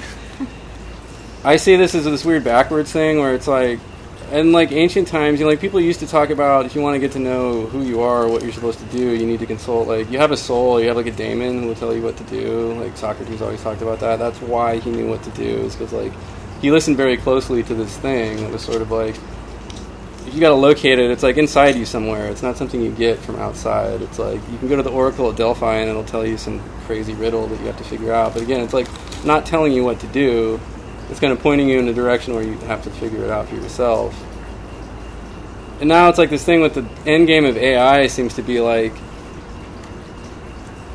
if there's this thing where it's like this technology actually robbed us of these things that we used to be in touch with. And again, like that would be somehow where you're in touch with your lived environment with other people in a really intimate way. Not fucking alienated from each other over millennia and dependent on all these technologies to do everything. And then somehow, but the end point of that will be AI, which will tell you what you were supposed to find out through your soul, your daemon back in the day. That's the end game or whatever. And I find that sort of like not convincing at all. It seems like, I don't know if that's exactly what he's saying, but it's like something I think of where it's like that seems to be this thing where it's this weird desire that somehow AI will be like God and somehow like give us meaning back in our life and like tell us who we are, which is what we really want to know. Not like, you know, I don't know. Yeah, what if it did like play the role of the Delphic Oracle that just that gives you directions, but like you've got to like puzzle through it somehow. Like it's doesn't AI, like when you ask it questions now, I've heard like it gives really weird answers that are cryptic, sort of like, do you guys know what I'm talking about? Yeah. Where it's like people, it'll just say like, There's Do you different on your, shit. like your phone, or what do you mean ask AI? Like Siri? Well, like these weird supercomputers or whatever. I don't know. I Like, no, I I know assume you very mean something little else, about- but I'm not sure what you mean by it. I'm not either. I'm just kind of talking out of my ass. But you know what I mean? Where Yeah, it's like- no, I've seen that kind of stuff where they create these like kind of machine intelligences that you can chat with, and they're like learning by people talking to them, and then they'll sometimes have like really bizarre or interesting conversations. Yeah, you can ask it like a philosophical question about like some existential question, and it'll give you some weird answer that's like maybe might be profound or something, but it might just be bullshit. And people are like, They just fed it all of So, like, Kierkegaard's philosophy. library, and it's so it's so weird that like the dynamic when you start feeding it data, then it starts like measuring or starts coming up with like hypotheses and testing them, and then like self-correcting and sort of you sort of like set AI on itself, like it's sort of machine learning its own conclusions, and so you get this rapid like explosion of like activity that like nobody knows what the fuck's going on inside this black box. They don't even know how to like what language to use to try to understand like what it's doing. There's like something going on that you build this machine that then starts working inside itself, and like it's just it's, There was the case where Google, in their Translate development, they were trying to communicate or translate between Chinese and English, and they set the AI the task to do it more efficiently, and it created its own language that nobody understands, translates from Chinese to that, and then that to English. really, is it Oh, good? that's Is it cool. like accurate?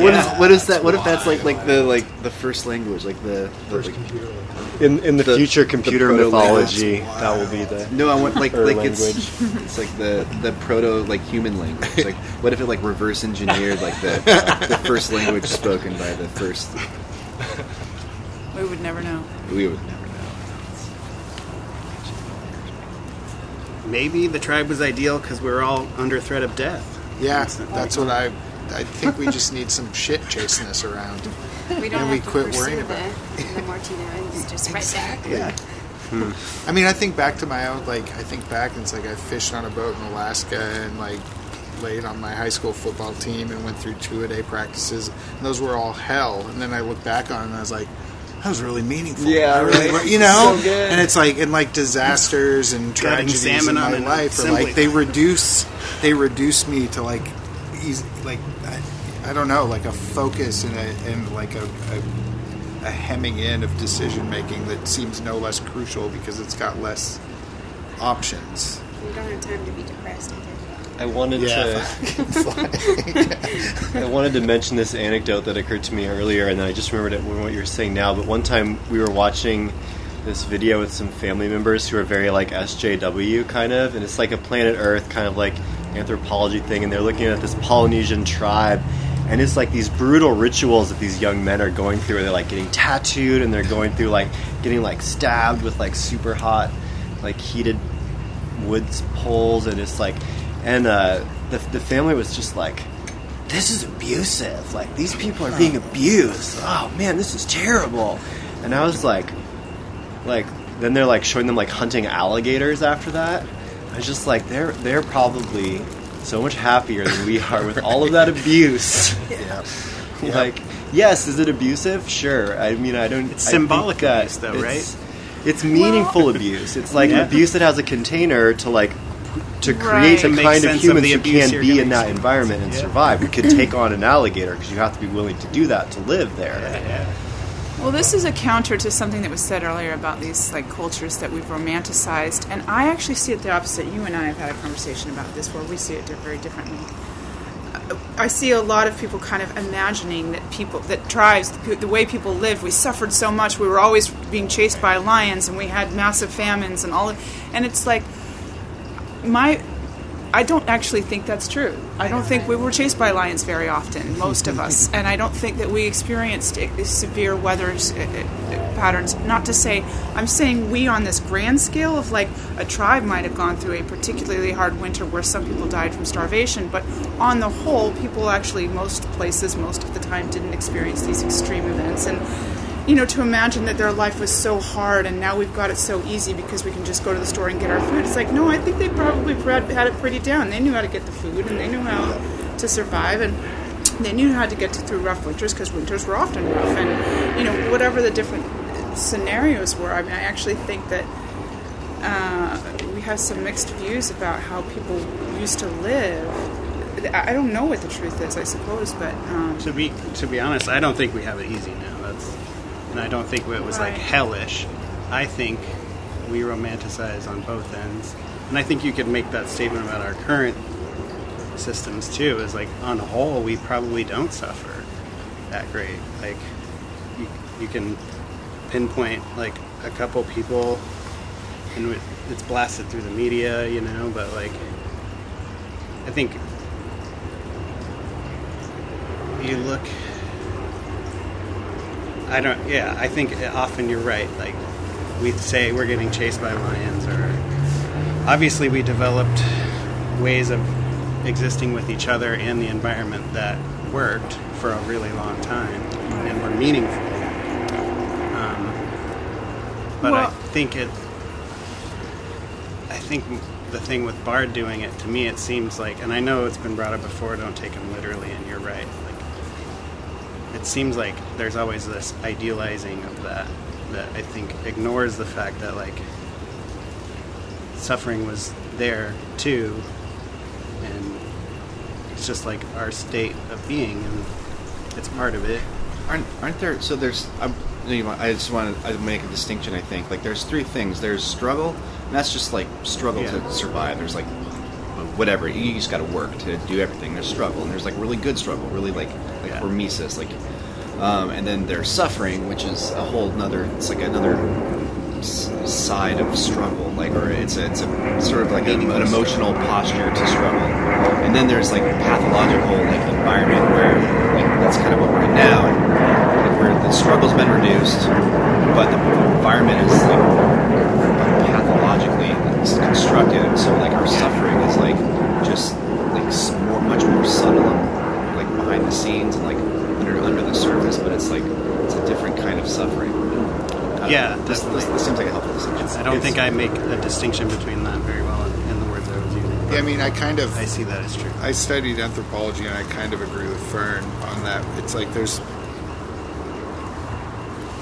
whole idea of a subsistence economy and the hand-to-mouth life of like tribal groups has been completely exploded. It's like they lived pretty well, and they had like stores of food, and it's like they had a lot of leisure time. It's, it was like mostly the conquistadors and the missionaries that came down and saw them like working 2 hours a day and napping and fucking all the time. They're like, well, they're not good Christians, so we better like whip them into shape, you know. But it's like there's a really Pierre Clustres is like a really great French anthropologist who wrote a book called Society Against the State, and he breaks that down, looking at like Northwest like tribal cultures, and it's like I have to agree with a lot of what you said. It's like they live in pretty amazing harmony.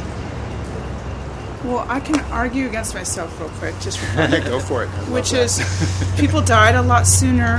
Infant mortality was much higher. Women died in childbirth a lot more. If you broke a leg, there was a chance you might not survive. If you came out with a deformity, forget it. You know, but I also think that the tribes actually had ways to hold that. Yes. In a way that was not necessarily suffering. Yes. Right? Like death wasn't, you know, to die at 34 was no big deal. That's what, you know. Yeah. And there was a meaning to that wasn't like where we're so resistant to death now, we're so terrified of it, we spend a lot of time and energy fighting against it. Yeah. Whereas they could do it without it being a tragedy, in a sense. I mean, I'm, again, romanticizing right now. So would that be a problem for you because there's not enough suffering in that? No. Hey, you know what? No more coffee for you. No, it's like I like the distinction. It's like the meaninglessness is like the meaningless suffering, you know, and like that. I think like meaninglessness is the worst form of suffering. So I agree with that. Is like, I like the way you put it. If there's no place to hold it, and we have no place to fucking hold anything in this society. Suffering, love, any of that stuff. It's all marketed out to like, you know. Well, and I would, reiterate Josiah's point. I think is really valid too. That I don't didn't make a distinction very well between struggle and suffering. And I think like struggle has meaning and suffering can have meaning when it's like attached to the mythos, right? But you can suffer like something that something is just a struggle for somebody else can be suffering for you. Could be suffering for somebody. Did anybody see Midsommar? No. That movie? Nobody's seen it. Horror film. Mm-mm. It's really interesting. It's like played as a horror film. Nah, never mind. You guys gotta see it, and then we can talk about it. But what was interesting is like it's scary, but at the same time, it's these Western, you know, these Americans that go over to this like ancient festival in Scandinavia somewhere, where it's like they have a very small communal setup, and it's like very structured and ritual, and like everybody goes through phases of life, and like when you hit 72, you suicide for the good of, you know, this good of society, and it's like the way that's played is like a horror film.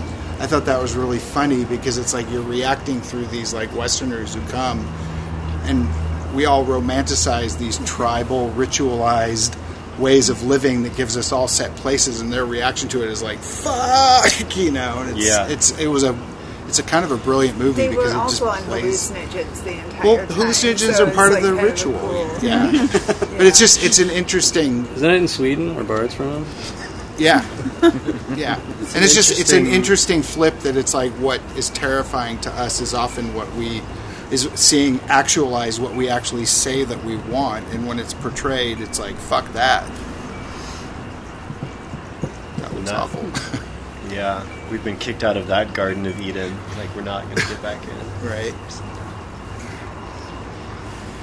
Yeah, how do we move forward? I mean, there is no going back, right? Right. So that's right. Given that that's like the context where we found meaning for so long of our evolutionary history, how under these new conditions how do we make a way for ourselves? How do we create meaning or hold suffering or do these things that we just don't happen? At least, You need a phallic vision. Yeah, that is the one thing I do like about your phallic vision question. Oh. Phallic vision. We didn't really talk about it much, but he talks, I mean, and I'm not quite sure, he talks about like the three netocracies, 2 sort of seem chronological. 1 and 2 seemed like 1 happens first, then 2 happens. 3 seems like a sort of an overarching kind of, or a concurrent parallel autocracy, which I don't even know how he's thinking about that. Is it like classes within the netocratic class, or is it like it's like a totally different phenomenon? But the role of like storytelling around what's happening, like how storytelling around this network, and like, oh man, so much of what like, in order for anything to happen, you need to have like a story for it first. Like the Unity 2020 like thing that I'm like now a part of, like for it to like get the kind of traction that it needs to actually work, like there needs to be a clear story around it, and like I think the story precedes the actual like adoption, like the actual like enthusiasm, and like once there's enthusiasm, then there's a yeah, I mean then you like you're just kind of off to the races. Like there's just like this exponential growth of this like phenomenon, and it's a difficult thing to like craft a really like sticky meme around. It's like has to do with dialectic and like holding tension and like respectful discourse, and it's not respectful, like a collaborative discourse, and just like try to propose that as a political ideal. Like it's like, yeah, what are the issues? Like where do you stand on immigration? And it's like, that's an important question. Like, wouldn't it be nice if we had a process by which we could address that issue? And anyways, that just like it seems like the story about the thing needs to like precede the thing. Like that's maybe what the vision is, but you kind of need to like sort of be responsive and dialectical with like with the world. So you can't just like have a story absent the world. So you need to have the story, and let it loose, see what happens with it, and then like retell the story that comes back. Anyways, that third autocracy is like the storytelling class. Or you take the narrative that's already in place and you use it, which is that the system is broken. I mean, that's exactly how Trump got elected, is he promised to be an outsider to a system that everybody agrees is broken. And so the idea was to bring in someone who's not part of this already broken system, and that was somebody who did. So, I mean, the narrative's already in place as to what the problem is, so it's just offering a solution. But anyway, tying in with that, though, is like those 3 branches that he was talking about very much, if I understood, is he's talking about this idea of a chieftain, a priest, and a matriarch. And that, if I understand correctly, the narrative piece belongs to the matriarch. Or, I mean, I'm sorry, the priest. You know, so he's tying that, like those ideas are being tied back into these very sort of ancient roles.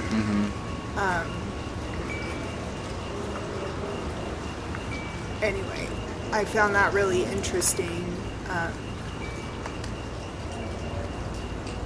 And now I have to read the book because I don't really know the details of how he fleshes that out based on the lectures. But I heard him describe, like, I don't know if anybody else saw this one too, where he's talking about actually like kind of instantiating an example of, I'm assuming where he got his own anthropology from like observing regular tribes, but his claim is like what Liz was just describing. You have those elements where it's like, so the tribe goes out and they're working and they're doing war or whatever they're doing during the day, and then at night they come back, and that's when the story gets told, just like people watch the news at night still today. Or I guess all day now because everybody's unemployed, but whatever. It's like, so what happens if the tribe needs to move? They need a story in order to get the people to fucking move. Otherwise, they're just going to sit there. They don't want to have to do anything that they don't really need to do. So like the matriarch and the patriarch get together and decide what needs to be done. And the priest has to figure out, like, look, you can say whatever you want to them, but they need to move. We all need to move tomorrow. So get them to move. Tell them a story that's going to, like, again, it's like your life's, and like the Unity Party, actually, I heard Brett and Eric Weinstein talking about it, and it's like, they're already spinning this narrative of like, this is what's required in order to like keep the republic from collapsing. So if you're interested in that, you need to get on board. And like, they're kind of doing that already, trying to get people involved that way. Of like, you need, and again, because they need people to act. It's not just about like, you know, consume something else or vote for whatever. It's sort of like, in order for this to actually work, you need to move and do something.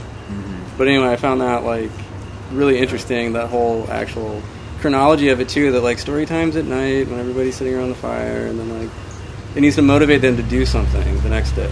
Yeah. And like how Speaking of moving, we Yeah, have to I know, move. we're- Actually, sorry to interrupt your point. You're welcome to stay and keep talking, but Jackie and I have to get back by 9:30. Alrighty. Babysitter. I'm just gonna smoke. Guys. Take one for the road. Check it. You have nothing. Sorry, Fern.